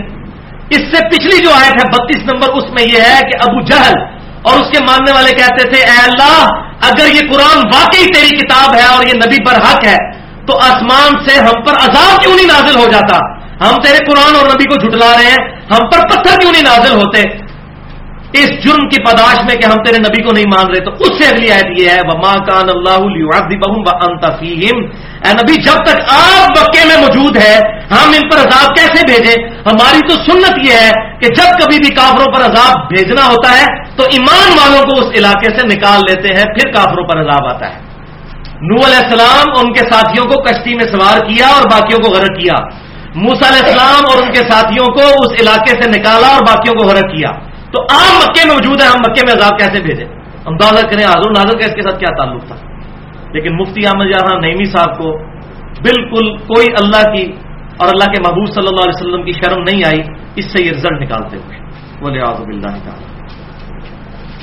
تو میں پھر مفتی صاحب کو پھر وہی جواب دوں گا جو وہ اہل حق کو دیتے ہیں کہ صحیح بخاری میں خوارج والے چیپٹر میں ابن عمر رضی اللہ تعالیٰ عنہ کا قول موجود ہے کہ اس روئے ارض پر بدترین مخلوق وہ لوگ ہیں کہ کافروں پر جو آیات نازل ہوئی تھی وہ مسلمانوں پہ لگاتے ہیں.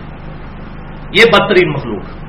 یہ آیت کافروں کے بارے میں تھی کہ کافروں میں جب تک آپ موجود ہیں ہم کافروں پر عذاب نہیں دیں گے. انہوں نے پکڑ کے مسلمانوں پہ لگا دی. تو آگے نا فتوے پہ یہ وہ آیت ان کے اوپر جو آیات کافروں کے بارے میں نازل ہوئی تھی مسلمانوں پر. تو اب آ جائیے جناب آخری پوائنٹ کی طرف جو کہ ان دلائل پر مشتمل ہے کہ جو انڈائریکٹ دلائل ہیں، اور یہاں پر میں انشاءاللہ لیکچر کو کنکلوڈ بھی کر دوں گا. ایک دفعہ دروشی پڑھ لیجیے. اللہم صلی علی محمد وعلی آل محمد کما صلیت علی ابراہیم وعلی آل ابراہیم انک حمید مجید. اللہم بارک علی محمد وعلی آل محمد کما بارکت علی ابراہیم وعلی آل ابراہیم انک حمید مجید. پوائنٹ نمبر 3، ان آیات اور احادیث کا بیان جو کہ انڈائریکٹ دلائل بنائے گئے حاضر و ناظر کے، اور اس میں انشاءاللہ گفتگو میں کنکلوڈ بھی کر دوں گا. ریفرنس نمبر 7 پر آ جائیے، پارہ نمبر 30 میں سورۃ الفیل کی آیت نمبر 1. اب یہ جو پچھلے دلائل تھے ان سے بھی زیادہ کمزور دلائل ہیں، لیکن مجبوری ہے بیان تو کرنا. آپ حیران ہوں گے کہ کس طرح خود بدلتے نہیں اور قرآن کو بدل دیتے ہیں. بسم اللہ الرحمن الرحیم. الم تر کیف فعل ربک باصحاب الفیل. اے محبوب صلی اللہ علیہ وسلم کیا آپ نے نہیں دیکھا کہ ہم نے ہاتھی والوں کے ساتھ کیا سلوک کیا؟ یہ اس واقعے کی طرف اشارہ تھا جس سال آپ صلی اللہ علیہ وسلم کی پیدائش ہوئی. اس سال ابراہ نے خانہ کعبہ شریف کو شہید کرنے کی غرض سے حملہ کیا تھا، تو اللہ تعالیٰ کی طرف سے ابابیل کا لشکر آیا اور وہ ہلاک کر دیے گئے. تو کہتے ہیں دیکھیں نبی صلی اللہ علیہ وسلم وہاں پر موجود تھے نا، اسی لیے تو کہا گیا کہ اے نبی صلی اللہ علیہ وسلم کیا آپ نے نہیں دیکھا؟ تو آپ اپنی پیدائش سے پہلے بھی حاضر و ناظر تھے، یہ واقعہ دیکھ رہے تھے. حالانکہ یہ بھائیوں عربی لنگوسٹک میں یہ محاورتاً بات ہوتی ہے کہ کیا آپ نے نہیں دیکھا یہ جو واقعہ ہوا، اس کو عام الفیل کہا جاتا تھا، فیل والا سال. اسی سال آپ صلی اللہ علیہ وسلم کی پیدائش بھی ہوئی. لیکن اگر کوئی کہتا ہے نہیں اس سے مراد ہے کہ آپ نے یہ واقعہ دیکھا ہے، تو اگلی آیت یہ ہے، اگر یہاں حاضر و ناظر مراد لیا جائے تو اگلی آیت ریفرنس نمبر 8 سورۃ الانبیاء کی آیت نمبر 30 ہے، اولم یر الذین کفروا ان السماوات والارض کانتا رتقا ففتقناہما، کیا کافروں نے نہیں دیکھا کہ زمین و آسمان ملے ہوئے تھے، ہم نے ان کو پھاڑ کر جدا کیا؟ تو کافر تو اس سے بھی پہلے کے حاضر و ناظر ہیں، زمین و آسمان یعنی بگ بینگ کے وقت بھی کافر حاضر و ناظر، وہی الفاظ ہیں، کیا کافروں نے نہیں دیکھا؟ وہی علم یا اولم، وجعلنا من الماء كل شيء حي افلا يؤمنون، اور ہم نے ہر زندہ چیز کو پانی سے پیدا کیا، کیا یہ اب بھی ایمان نہیں لائیں گے؟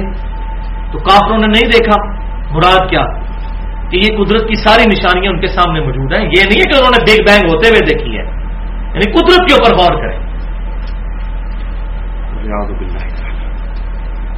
اس میں میرا پورا لیکچر بھی ہے، who is Allah in the light of latest scientific facts, مسئلہ نمبر 60 کے نام سے اللہ کون ہے جدید سائنسی حقائق کی روشنی میں، اس میں اسی آیت کو میں نے بنیاد بنایا ہے، بیولوجی کے پوائنٹ آف ویو سے بھی اور اسٹرانومی بگ بینگ کے پوائنٹ آف ویو سے۔ اسی طرح ایک اور آیت مبارکہ وہ پیش کرتے ہیں، سورۃ البقرہ آیت نمبر 54، وَإِذْ قَالَ مُوسَىٰ لِقَوْمِهِ، اور یاد کرو وہ وقت جب موسیٰ علیہ السلام نے اپنی قوم سے کہا تھا، یہ قرآن کا سٹائل ہے کہنے کا کہ وہ وقت یاد کرو، وہ کہتے ہیں نہیں یاد اس کو کروایا جاتا ہے جو اس وقت موجود تھا، تو نبی صلی اللہ علیہ وسلم وہاں پر موجود تھے، اس لیے کہا جا رہا ہے کہ یاد کرو وہ وقت۔ بھائیو یہ اس لیے نہیں کہا جا رہا، یہ اس لیے کہا جا رہا ہے کہ نبی صلی اللہ علیہ وسلم کے ذریعے سے امت تک یہ پیغام پہنچایا جا رہا ہے، موسیٰ علیہ السلام کے بارے میں جتنے واقعات بیان کر کے کہ آپ صلی اللہ علیہ وسلم یہ واقعات امت تک پہنچائیں جو آپ کی نبوت پر دلیل بنیں گے کہ آپ کی پیدائش سے 2000 سال پہلے موسیٰ علیہ السلام اور ان کے ساتھیوں کے معاملات ہوئے، اور آپ کی پیدائش سے تقریباً 500 سال پہلے عیسیٰ علیہ السلام اور ان کی والدہ کے معاملات ہوئے، اور وہ واقعات بھی آپ بیان کر رہے ہیں حالانکہ آپ نے کہیں سے کوئی تعلیم نہیں حاصل کی، اللہ نے آپ کو سکھایا ہے، اس کے باوجود آپ اپنی پیدائش سے پہلے کے واقعات بھی بیان کر رہے ہیں۔ یہ اس بات کی دلیل ہے کہ آپ پر وہی نازل ہوتی ہے، خود نہیں جانتے وہی نازل ہوتی ہے، اور اس کی دلیل اگلی آیات سورہ ال عمران آیت نمبر 44 ریفرنس نمبر 10، ذالک من انباء الغیب نوحیہ الیک، اے محبوب صلی اللہ علیہ وسلم یہ غیب کی خبریں ہیں جو ہم آپ کی طرف وحی کرتے ہیں، آپ سے پیدائش کی پہلے کی باتیں۔ وما كنت لديهم اذ يلقون اقلامهم ايهم يكفل مریم، اور اے محبوب صلی اللہ علیہ وسلم جب سیدہ مریم کی کفالت کے لیے قرآن اندازی کی جا رہی تھی پانی میں کلمے ڈال کر کہ کون مریم کی کفالت کرتا ہے، اس وقت آپ وہاں پر موجود نہیں تھے۔ اس کی ڈیٹیل تورات میں ملتی ہے ہمیں، تورات میں نہیں انجیل کے اندر، ظاہر ہے تورات میں تو ہو بھی نہیں سکتی، کہ عیسیٰ علیہ السلام کی جو والدہ تھیں ان کی کفالت کے لیے اختلاف پیدا ہوا۔ اس وقت چیف پریسٹ جو تھے ہیکل سلمانی کے جو بڑے کاہن تھے وہ سیدنا زکریا علیہ السلام تھے، ٹیمپل آف سلیمان کے، تو انہوں نے ان پر اللہ تعالیٰ نے یہ وحی کی کہ آپ قرآن اندازی کریں کہ پانی کے بہاؤ پر کلمے رکھیں، جس کی قلم پانی کے بہاؤ کے اپوزٹ چلنا شروع کر دے گی، یہ تو بڑا ناممکن سی بات ہے، وہ تو پانی کے ساتھ ہی قلم بہ جائے گی، تو جس کی اپوزٹ چلے گی نا تو وہ کفالت کرے گا سیدہ مریم کی۔ تو سیدنا زکریا علیہ السلام کی اپوزٹ چلنا شروع ہو گئی تھی، تو وہ خالو بھی تھے سیدہ مریم کے، ان کے حصے میں یہ معاملہ آیا کہ انہوں نے کفالت کی سیدہ مریم کی، تو اس کی طرف اشارہ ہو رہا ہے کہ اے نبی صلی اللہ علیہ وسلم جب وہ کلمے ڈال رہے تھے آپ تو وہاں موجود نہیں تھے، وما كنت لديهم اذ يختصمون، اور نہ آپ اس وقت وہاں موجود تھے جب ان میں جھگڑا ہو رہا تھا۔ کیا مراد؟ کیا موجود نہیں تھے تب بھی آپ یہ باتیں بیان کر رہے ہیں وہی کی وجہ سے، یہ آپ کی نبوت کی دلیل ہے۔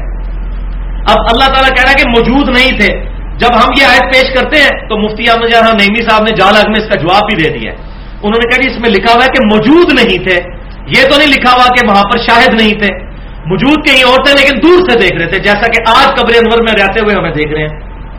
اور دیو جی جواب کہتے ہیں تو موجود کی نفی ہے، حاضر کی نفی ہے، ناظر کی نفی نہیں ہے۔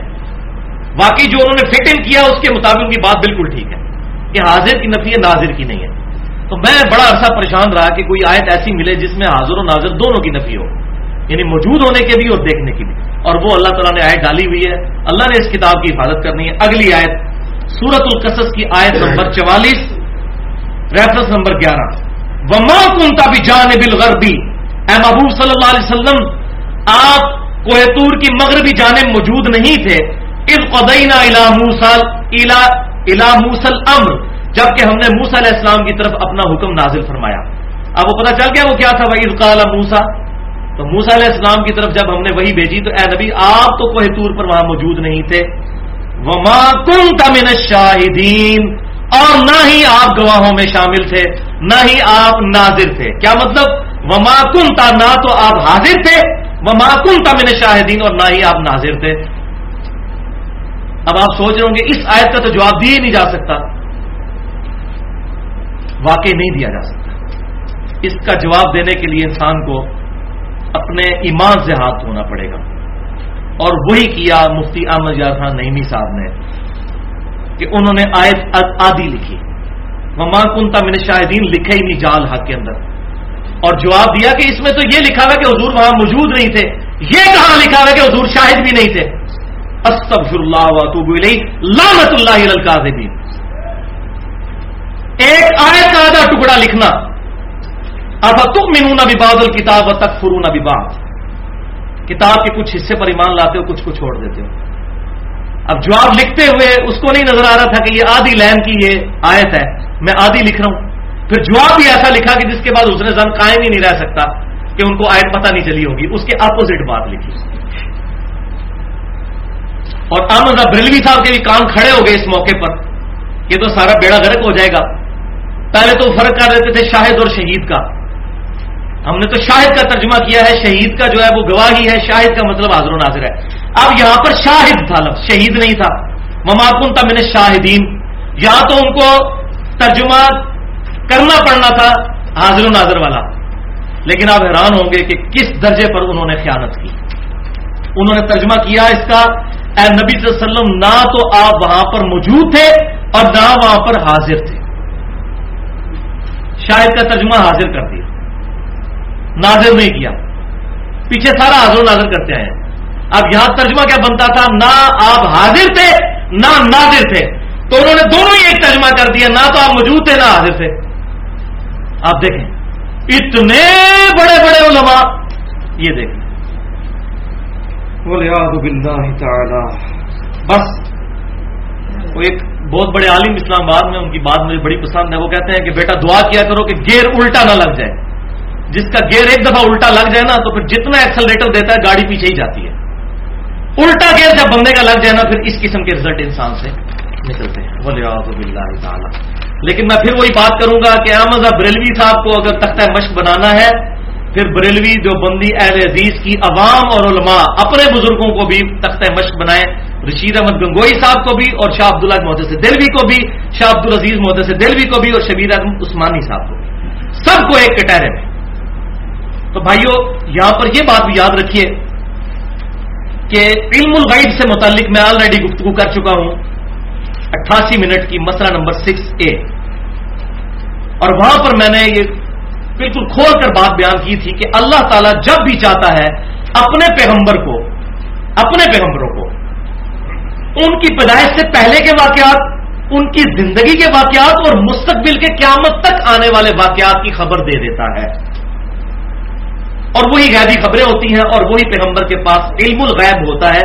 پیغمبر عالم الغیب نہیں ہوتا، علم الغیب رکھنے والا ہوتا ہے اللہ تعالیٰ کی طرف سے غیبی خبر کی وجہ سے. اور اس میں نے درجنوں مثالیں بخاری اور مسلم سے دی، آج محل نہیں کہ میں اس کو ریپیٹ کروں. لیکن صرف پیغمبر، اس میں نے بتایا تھا بخاری اور مسلم میں حدیث ہے صحابہ کو 4 فٹ نیچے قبر میں عذاب قبر نظر نہیں آیا، لیکن نبی صلی اللہ علیہ وسلم کو اللہ تعالیٰ نے دکھایا. تو صحابہ کو کشف القبور نہیں ہوتا تھا، یہ بعض والے بزرگ کہتے ہیں ہمیں کشف القبور ہو جاتا ہے.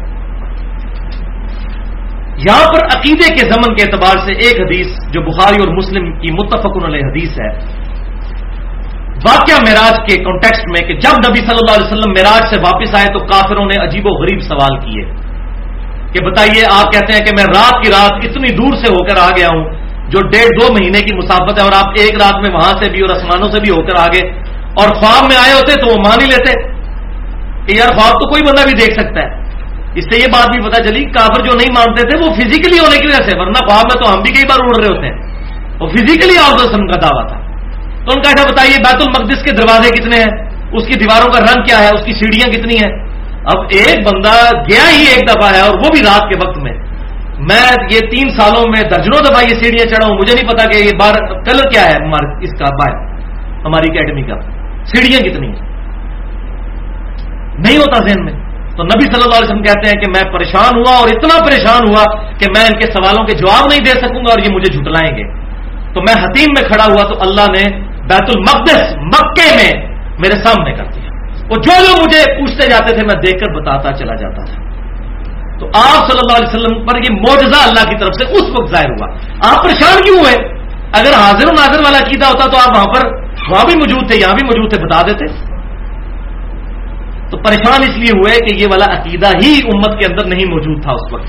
نبی صلی اللہ علیہ وسلم کے علم میں بھی یہ عقیدہ نہیں تھا کہ یہ عقیدہ ہونا چاہیے. اور مسلم کے الفاظ ہیں، انٹرنیشنل نمبر کے مطابق 430 نمبر حدیث ہے کہ میں نے بیت المقدس میں انبیاء کی امامت بھی کروائی. اسی کی وجہ سے امام الانبیاء کہا جاتا ہے. ایک بہت بڑے بریلوی عالم وہ مجھے کہنے لگے جی آپ تو حدیث کرتے ہیں اور قرآن حدیث کرتے ہیں اور آپ کہتے ہیں امام الانبیاء، تو قرآن حدیث سے یہ بھی کوئی نہیں ثابت. دیکھیں کس طرف چل پڑے جب وہ انسان کو بغض آ جاتا ہے. میں نے کہا آپ کے پاس قرآن حدیث میں نہیں، ہمارے پاس مسلم شریف میں 430 نمبر حدیث ہے کتاب الایمان میں کہ نبی صلی اللہ علیہ وسلم نے انبیاء کی امامت فرمائی ہے بیت المقدس میں، اس لیے ہم امام الانبیاء کہتے ہیں الحمدللہ. تو خاموش ہو گئے. تو مسلم کے الفاظ ہیں کہ میں نے امامت کروائی. اس کے بعد میں جب آیا یہاں پر مکہ میں تو مجھ سے کفار نے سوال کیے. میں اتنا غمناک ہوا کہ اعلان نبوت کے بعد کبھی اتنا پریشان نہیں ہوا تھا کہ میں ان کے سوالوں کے جواب ہی نہیں دے سکوں گا اور یہ مجھے جھوٹا کہیں گے. پھر اللہ نے بیت المقدس کو میرے سامنے کر دیا. اس لیے بھائیو صحابہ کرام کا عقیدہ بالکل واضح تھا. اور یہ ایک حدیث جو میں آپ بتانے جا رہا ہوں، اگر آپ یہ ایک حدیث یاد کر لیں تو 3 عقیدے امت کو سمجھا سکتے ہیں. عقیدہ علم الغیب، عقیدہ حاضر و ناظر اور عقیدہ استعانت یعنی غیر اللہ سے مدد مانگنا. یہ تینوں عقیدے ایک حدیث جو صحیح بخاری میں بھی ہے اور صحیح مسلم میں بھی ہے، تینوں عقیدوں کو کلیئر کر دیتی ہے. اور الحمدللہ ہم اہل سنت کے منہج پر چلنے والے لوگ اسی عقیدے پر ہیں. اہل سنت فرقہ نہیں. شراب کی بوتل کے باہر روح افزا لکھ لینے سے روح افزا نہیں بن جائے گی، یہ جامع شیرینی بن جائے گی. اہل سنت وہی ہوں گے جو کتاب و سنت کے منہج پر ہوں گے.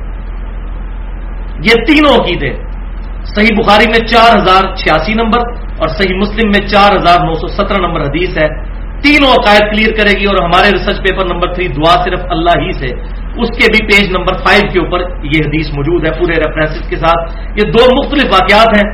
مسلم کے 4917 کے میں الفاظ پڑھنے لگا ہوں کہ جب 70 صحابہ کو دھوکے سے شہید کر دیا گیا، جس کے غم میں نبی صلی اللہ علیہ وسلم نے 1 مہینے تک قنوت نازلہ بھی کفار کے لیے دعائے ضرر بھی فرمائی تھی. جب ان کو دھوکے سے شہید کیا گیا تو آپ صلی اللہ علیہ وسلم مدینہ شریف میں تھے اور دوسری جگہ پر ان کو شہید کیا گیا تو آپ صلی اللہ علیہ وسلم غمناک حالت میں وہاں بیٹھے ہوئے تھے اور فرمایا کہ ابھی جبرائیل علیہ السلام میرے پاس آئے، انہوں نے اللہ کی طرف سے مجھے یہ اطلاع دی ہے کہ تمہارے ساتھیوں کو دھوکے سے شہید کر دیا گیا. 70 حضور کے ٹیلنٹڈ اسٹوڈنٹ اصحاب صبح میں سے جو حضور نے تعلیم کے لیے بھیجے، اور انہوں نے شہادت کے وقت تمہارے رب کے حضور یوں دعا کی، اللہم بلغ عنا نبینا، اے رب ہمارے نبی تک ہمارا پیغام پہنچا دے. انہوں نے کہا فرشتوں یہ پیغام دے دو. فرشتوں کو پکارنا بھی شرک ہے. اے اللہ تو ہمارے نبی کو ہمارے حال کی خبر کر دے. اللہ نے اذن دیا ہو تب بھی پکارنا شرک ہے. حضرت میکائیل علیہ السلام اور فرشتوں کو اذن ہے نا بارش برسانے کا اللہ کی طرف سے، تو ہم کیا کہیں گے میکائیل بارش برسا دو کہ گرمی کا موسم قریب آ رہا ہے؟ نہیں.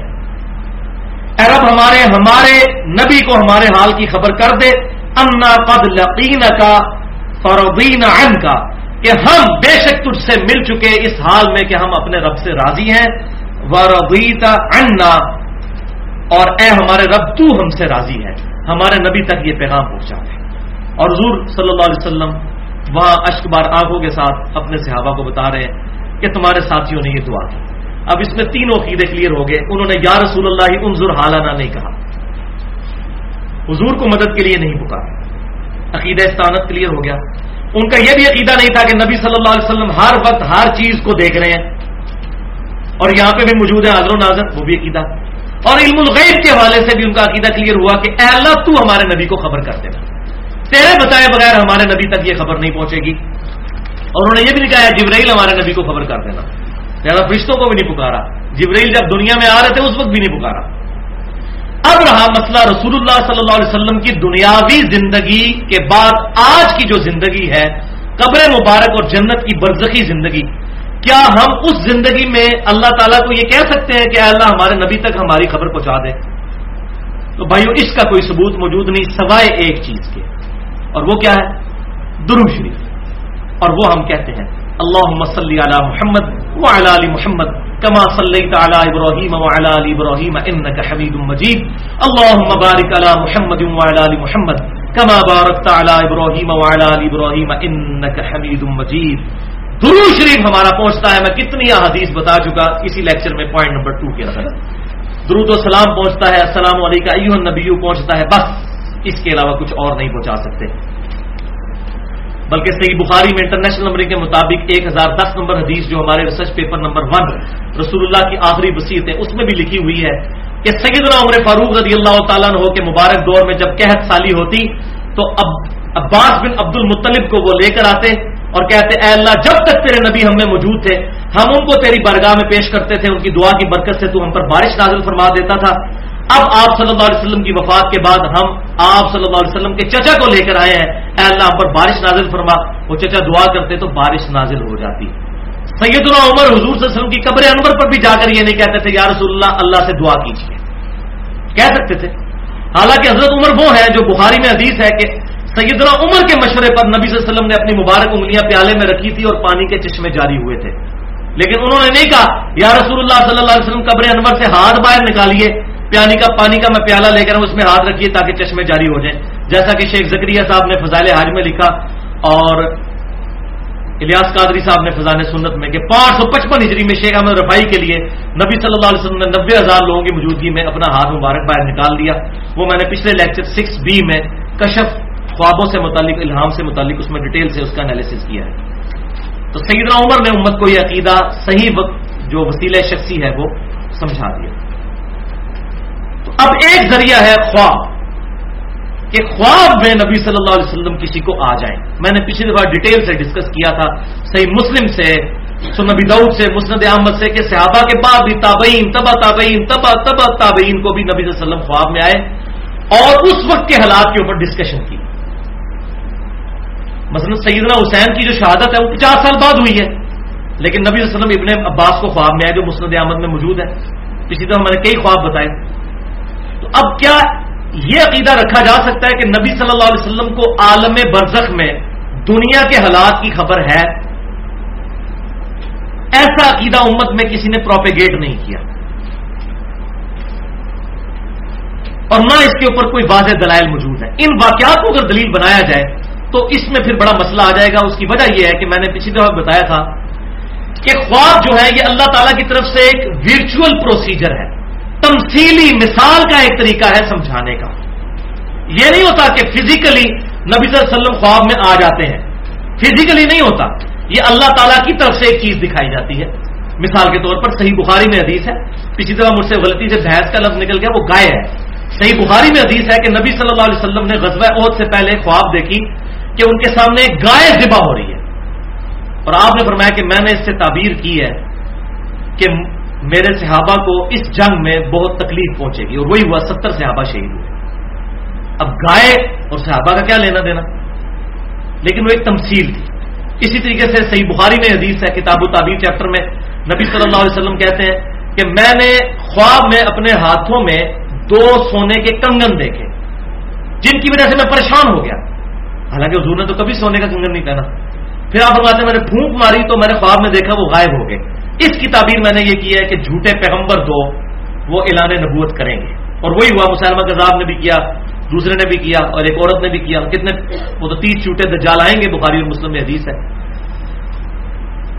تو اب یہ سونے کے کنگن کو فزیکلی حضور نے تو نہیں کبھی پہنے، تو یہ سارا معاملات ہے تمثیلی. لہذا یہ دعویٰ بھی نہیں کیا جا سکتا کہ آج کے حالات کی خبر جا رہی ہے، وہ میں آخر میں حدیث بیان کروں گا، اور وہ آیت بھی جس سے پتہ چل جائے گا کہ یہ عقیدہ نہیں، یہ ورچوئل عقیدے ہیں، تمثیلی واقعات ہیں جو خوابوں میں حضور صلی اللہ علیہ وسلم کو دیکھا جاتا ہے، وہ اللہ تعالیٰ کی طرف سے دکھایا جاتا ہے، یہ دنیا کے حالات کے حوالے سے یہ بات نہیں ہوتی۔ اب رہا مسئلہ کریٹیکل چیز کا جس پہ میں نے بات کنکلوڈ کرنی تھی، وہ دو باتیں۔ یہ اکثر آپ سنتے ہوں گے، وہ کہتے ہیں جی قبر میں تیسرا سوال ہوتا ہے، نبی صلی اللہ علیہ وسلم کا چہرہ مبارک دکھایا جاتا ہے اور کہا جاتا ہے کہ اس وقت کے بارے میں تیرا دنیا میں کیا عقیدہ تھا؟ تو نبی صلی اللہ علیہ وسلم تو ہر قبر میں آ جاتے ہیں، دن کے اندر تقریباً 1.25 لاکھ لوگ مرتے ہیں، جن میں سے 25 سے 30 ہزار مسلمان ہوتے ہیں، کیونکہ ہم دنیا کے 1/4 ہیں یا 1/5، 25 ہزار مسلمان بھی روزانہ مر رہے ہیں۔ ہم کہتے ہیں نہیں غور پہ کوئی اور، وہ کہتے ہیں اتنی قبروں میں نبی صلی اللہ علیہ وسلم چلے جاتے ہیں تو حاضر و ناظر ہوئے نا، اس سے وہ عقیدہ کرتے ہیں۔ تو پہلے یہ بات میں کلیئر کر دوں، یہ بخاری اور مسلم کی متفق علیہ حدیث ہے، قبر میں 3 سوال ہوں گے۔ پہلا ہوگا من ربو کا، تیرا رب کون؟ دوسرا سوال ما دینوں کا، تیرا دین کیا ہے؟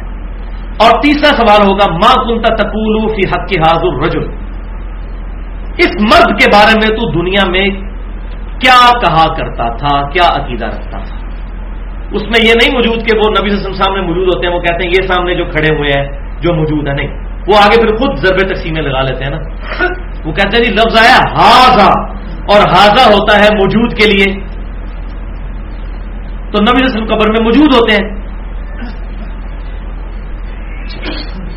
تو بھائیو اگر یہ عقیدہ مان لیا جائے تو عربی لنگوسٹک کا جنازہ نکل جائے گا، کیونکہ عربی لنگوسٹک میں ھذا 3rd پرسن کے لیے بھی استعمال ہوتا ہے، ہمیشہ 2nd پرسن کے لیے نہیں، 3rd پرسن کے لیے بھی۔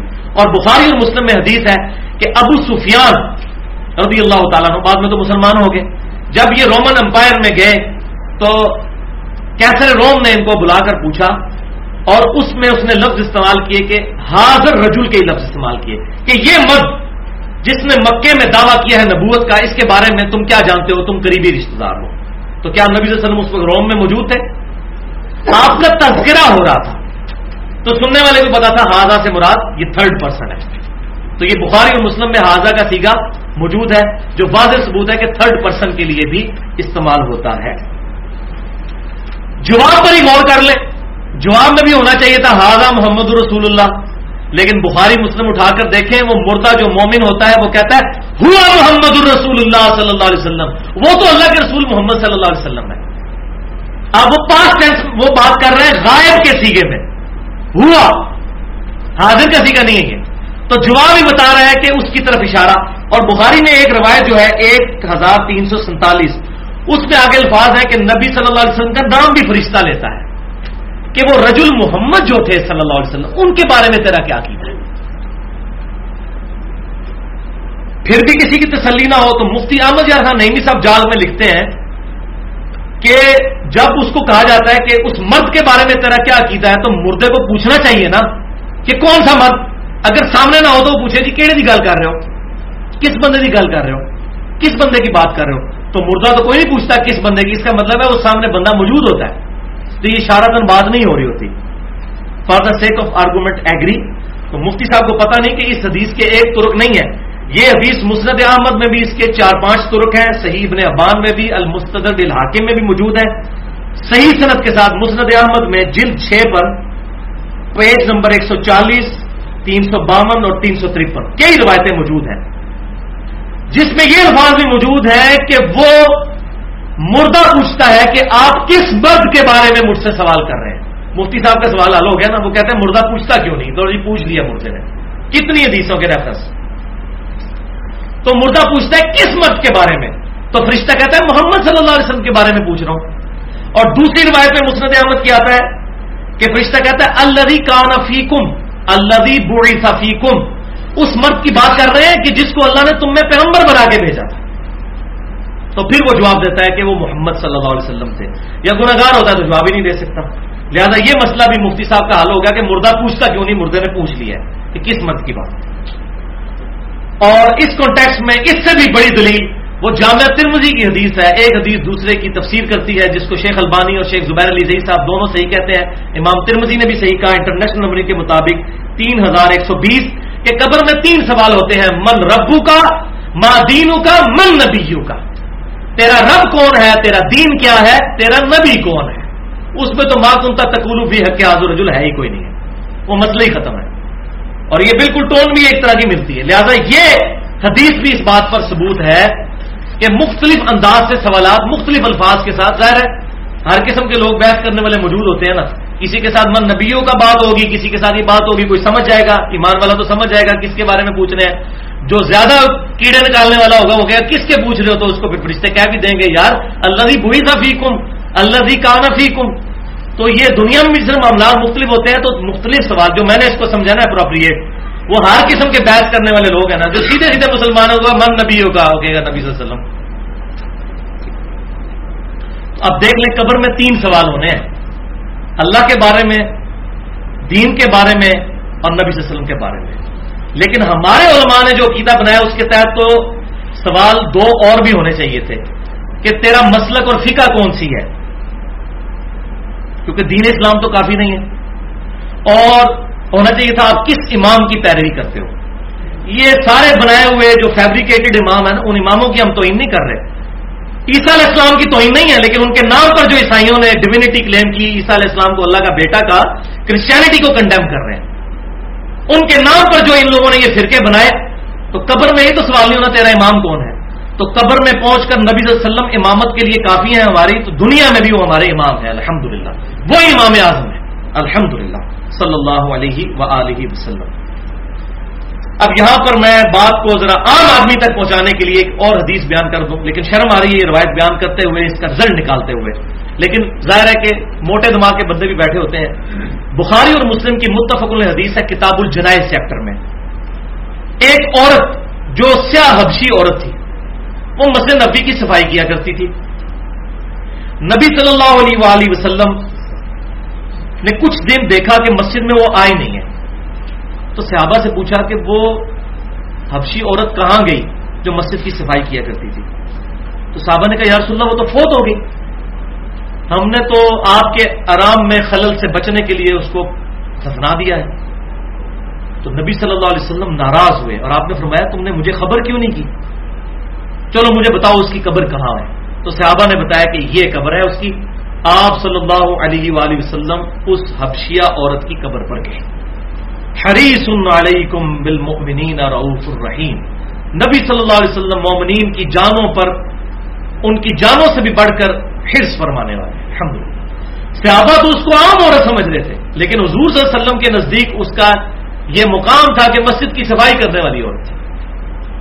صحابہ نے بھی اس کو ایک حقیر سمجھا کہ حبشی عورت صفائی کرنے والی. تو نبی صلی اللہ علیہ وسلم اس کی قبر پر گئے، قبر پہ جا کے جنازہ پڑھا. اور مسلم کے الفاظ ہیں کہ آپ صلی اللہ علیہ وسلم فرماتے ہیں کہ میرے صرف قبرستان آنے کی وجہ سے، اللہ اکبر کبیرہ، یہ قبریں جو کہ تاریکی میں ڈوبی ہوئی تھی، اللہ نے سب قبروں کو نور سے بھر دیا. اچھا وہ قبریں کن کی تھیں؟ صحابہ کی. ظاہر ہے کافروں کی قبروں کو تو حضور کے ایسے نور سے نہیں بھرا گیا، کافر کے لیے تو کچھ نہیں ہے. تو اندازہ کریں کہ معاملہ کتنا نازک ہے. یہاں لوگ کہتے ہیں شیخ عبد القادر جیلانی کے مرید ہو جاؤ، وہ کہتے ہیں میں اس وقت تک جنت میں نہیں جاؤں گا جب تک سارے مرید نہ لے جاؤں. تو شیخ عبد القادر جیلانی رحمۃ اللہ علیہ کوئی بھی بزرگ سوائے اشرف مبشرہ 10 صحابہ کے کوئی شخص اپنے بارے میں نہیں کہہ سکتا کہ میں نے بھی جنت میں جانا ہے کہ نہیں. ہم اس نے زن رکھتے ہیں، لیکن کوئی گارنٹی کے ساتھ تو صحابہ کرام کے بعد نہیں کسی کے بارے میں کہہ سکتا. اللہ. تو اب اس سے ایک رزلٹ یہ بھی نکلا کہ نبی صلی اللہ علیہ وسلم کو نہیں پتا تھا کہ وہ فوت ہو چکی ہے. آپ نے ان کو کہا کہ مجھے بتایا کیوں نہیں؟ پھر آپ نے کہا قبر کی نشاندہی کرو. پھر اس سے بھی آپ کو کہنے جی اندروں پتا تھی ویسے نہیں سن کہتے. تو نبی سلیم الفطرت ہوتا ہے، ایسا جملہ بولنا ہی گستاخی ہے. حضور کوئی ٹھٹا کرنے والے نہیں تھے معاذ اللہ استغفر اللہ. آپ صلی اللہ علیہ وسلم کوئی جگت کے ساتھ بات نہیں کرنے والے تھے معاذ اللہ استغفر اللہ. وَإِنَّكَ لَعَلَىٰ خُلُقٍ عَظِيمٍ، اخلاق کے بلند ترین درجے پر فائز ہے. آپ کو نہیں پتا تھا. تو اس سے یہ بھی بات پتہ چلتی تو آپ کہتے ہیں کہ میں تو اگلے دن ابھی اسی کی قبر سے ہو کر آیا ہوں اور تم نے مجھے بتائے بغیر ہی اس کو دفنا دیا. میں تو قبر میں اس کو دیکھا ہے، اس نے مجھے دیکھا اور اس نے میرے نبی ہونے کی گواہی دی ہے. اگر یہ عقیدہ ہو کے قبر میں جاتے ہیں تو یہ میں نے رزلٹ نکالنا تھا حاضر و ناظر کے حوالے سے. لیکن یہ مجھے شرم آتی ہے ایسی باتیں کرتے ہوئے. اس کی وجہ یہ ہے کہ جب وہ اس شرم کے لیول سے نیچے گزر چکے ہیں تو یہ بات سمجھانے کے لیے، جیسا کہ اللہ تعالیٰ نے فرمایا کہ اللہ اس چیز سے شرم نہیں کرتا کہ مکھی اور مچھر کی مثال بیان کرے. کافر کہتے تھے اتنی بڑی کتاب میں مچھر اور مکھی کا کیا کام ہے، چھوٹی عجیب چیز. اللہ نے فرمایا کہ بات سمجھانا مقصد ہے، کوئی علمی جھاڑنا مقصد نہیں ہے. تو میں بھی اللہ کی اسی سنت پر عمل کر رہا ہوں کہ بات سمجھانا مقصد ہے، چاہے مثال کوئی بھی دینی پڑتی ہے. ہاں جی، آخری آیت کھول لیجیے. اب یہ ہے وہ آیت جس پہ بات کنکلوڈ ہونی تھی. صحیح بخاری اور صحیح مسلم کی متفق علیہ حدیث. آنکھیں کھول لیں جناب اور پریشان ہو جائیں یہ آیت سن کر اور یہ حدیث. صحیح بخاری میں انٹرنیشنل نمبرنگ کے مطابق 3349، صحیح مسلم میں 7201 اور بخاری اور مسلم میں کم از کم 8 ترک اس کے موجود ہے. 8 ترک حوض کوثر والے چیپٹر میں کہ نبی صلی اللہ علیہ وسلم کہتے ہیں کہ میرے حوض کوثر پر قیامت والے دن کچھ لوگوں کو لایا جائے گا جن کو میں پہچانتا ہوں گا، اور کچھ روایتوں میں ہے کہ کچھ میرے جاننے والے لوگوں کو دوزخ کی طرف رشتے گھسیٹ رہے ہوں گے. میں کہوں گا اصحابی اصحابی، یہ میرے صحابہ ہیں، یہ میرے صحابہ ہیں. تو مجھے بتایا جائے گا میرے ان کے درمیان ایک دیوار کھڑی کر دی جائے گی اور مجھے بتایا جائے گا اللہ کے نبی صلی اللہ علیہ وسلم آپ کو نہیں معلوم کہ آپ کی وفات کے بعد یہ لوگ دین سے الٹے قدم پھیر گئے تھے اور انہوں نے دین میں بدعتیں جاری کر دی تھیں. آپ فرماتے ہیں میں کہوں گا سحقن سحقن لمن غیر بعدی، سحقن سحقن لمن بدل بعدی. ان پر پھٹکار ہو، ان کو مجھ سے دور کر دو جنہوں نے میری وفات کے بعد میرے دین کو بدل دیا. ولیعوذ باللہ تعالی. اور بخاری اور مسلم میں موجود ہے، راوی کہتے ہیں اس سے مراد وہ لوگ ہیں، وہ صحابہ ہیں جو حضور کی وفات کے بعد مرتد ہو گئے تھے، مسلمہ کذاب کے ساتھ مل گئے، منکرین زکات، کتنے قبائل مرتد ہو گئے. اسی لیے تو حضور نے فرمایا تھا، سنن ابی داؤد، جامع ترمذی اور ابن ماجہ کی صحیح حدیث ہے، علیکم بسنتی و سنت الخلفاء الراشدین المہدیین. وہ پوری حدیث اس طرح ہے کہ میری وفات کے بعد اتنے اختلافات پیدا ہو جائیں گے تو تم پر میری اور میرے خلفاء راشدین کی سنت لازم ہے. تو ہم الحمدللہ خلفاء راشدین کے تمام قتال، چاہے وہ سیدنا علی کے ہوں یا سیدنا ابوبکر کے ہوں یا سیدنا عمر کے ہوں یا سیدنا عثمان کے، ان تمام معاملات میں ہم خلفاء راشدین کو حق پر مانتے ہیں الحمدللہ. تو یہ قبائل مرتد ہو گئے تھے، صحابہ تھے، حضور کو دیکھا تھا ایمان کی حالت میں لیکن بعد میں ایمان پر قائم نہیں رہے. ولیعوذ باللہ تعالی. بڑا نازک معاملہ ہے، اس پہ میں نے بڑی خطرناک گفتگو بھی کی ہے. مسئلہ نمبر 34 کے نام سے منافقت کی تعریف، اس کی اقسام اور اس کی مثالیں، اور اس میں نے بتایا کہ بڑے بڑے صحابہ بھی ڈرتے تھے کہ ہماری ایمان پر موت ہو، ڈرتے تھے، اللہ سے دعائیں کرتے تھے. تو ایک روایت جس کا میں نے حوالہ دیا بخاری اور مسلم کا انٹرنیشنل نمبر، یہ حدیث آگے بھی چلتی ہے، اصحابی اصحابی، جو یہ اکثر ہمارے لوگ دوسرے مکتبہ فکر کے بھائیوں پر لگا رہے ہوتے ہیں کہ یہ بدعتی ہے. اس میں تعویل خاص میں تو صحابہ کے بارے میں یہ جو بعد میں مرتد ہوئے. اصحابی اصحابی، آگے الفاظ ہیں کہ آپ صلی اللہ علیہ وسلم فرماتے ہیں، جس کا میں نے حوالہ پڑھا بخاری 3349، مسلم 7201، کہ میں اس وقت وہی کہوں گا جو عبد صالح عیسیٰ ابن مریم کہیں گے. سورۃ المائدہ کا آخری رکوع ہے. عیسیٰ علیہ السلام اپنے ماننے والوں سے اعلان برات کر دیں گے. تو حضور کہتے ہیں میں بھی اعلان برات کر دوں گا. میں اس وقت وہی کہوں گا، بسم اللہ الرحمن الرحیم، سورۃ المائدہ آیت نمبر 117، آپ کے ریفرنس پہ آخری آیت نمبر 12. اور امام بخاری نے اس آیت کو ہیڈنگ بنایا کتاب التفسیر چیپٹر میں، وَكُنْتُ عَلَيْهِمْ شَهِيدًا مَا دُمْتُ فِيهِمْ. اے اللہ جب تک میں اپنے ان صحابہ میں موجود تھا ان پر گواہ تھا، ان پر گواہ تھا. یا حاضر و ناظر، اس وقت تو سامنے موجود تھے. فلما توفیتنی، لیکن جب تو نے مجھے پورا کیا، اٹھا لیا، کنت انت الرقیب علیہم، اس وقت تو ہی ان پر گواہ تھا. وانت علی کل شیء شہید، اور ہر چیز پر گواہ حاضر کے بجائے عالم و ناظر تو ہی ہے. یہ ہوئی شہید لفظ. یہاں پر اب شہید لغت کے معنوں میں آیا ہے، اصطلاح کے معنوں میں نہیں، کہ اللہ تعالیٰ ہر چیز پر گواہ ہے. یہ وہ ہے، وہ شہید ہے، وہ تو امت بھی ہے شہید، شہادت علی الناس. تو جب تو نے مجھے اٹھا لیا پھر تو ہی ان پر گواہ تھا. اور اگلی آیت پھر چلتی ہے، اللہ اب یہ تیرے بندے ہیں، چاہے ان کو عذاب دے چاہے ان کو بخش دے. تو اللہ تعالیٰ فرمائے گا آج کا دن وہ ہے جس دن سچوں کو سچا عقیدہ نفع دے گا، بخشش کوئی نہیں ہے جس نے نبی صلی اللہ علیہ وسلم کی مخالفت پر عقائد کھڑے. اس حدیث کے ساتھ بخاری اور مسلم میں مشہور تابعی جو یہ حدیث روایت کرتے تھے عبداللہ بن ابی ملیکہ رحمۃ اللہ علیہ، وہ کہا کرتے تھے اور وہی ہماری آخر میں دعا ہے. اسی حدیث بخاری اور مسلم میں یہ دیکھیں کیسی کرامت ہوئی ہے، یہ آخر میں دعا بھی وہی آ رہی ہے. بخاری اور مسلم کی یہی اصحابی والی حدیث کے اینڈ پہ دعا ہے. عبداللہ ابن ابی ملیکہ کہتے ہیں اے اللہ ہم تجھ سے دعا کرتے ہیں کہ تیرے نبی کی وفات کے بعد ان کے دین سے الٹے قدم نہ پھریں. آمین. اللہ تعالیٰ سے دعا ہے جو حق بات میں نے کہی اللہ تعالیٰ ہمارے دلوں میں راسخ فرمائے.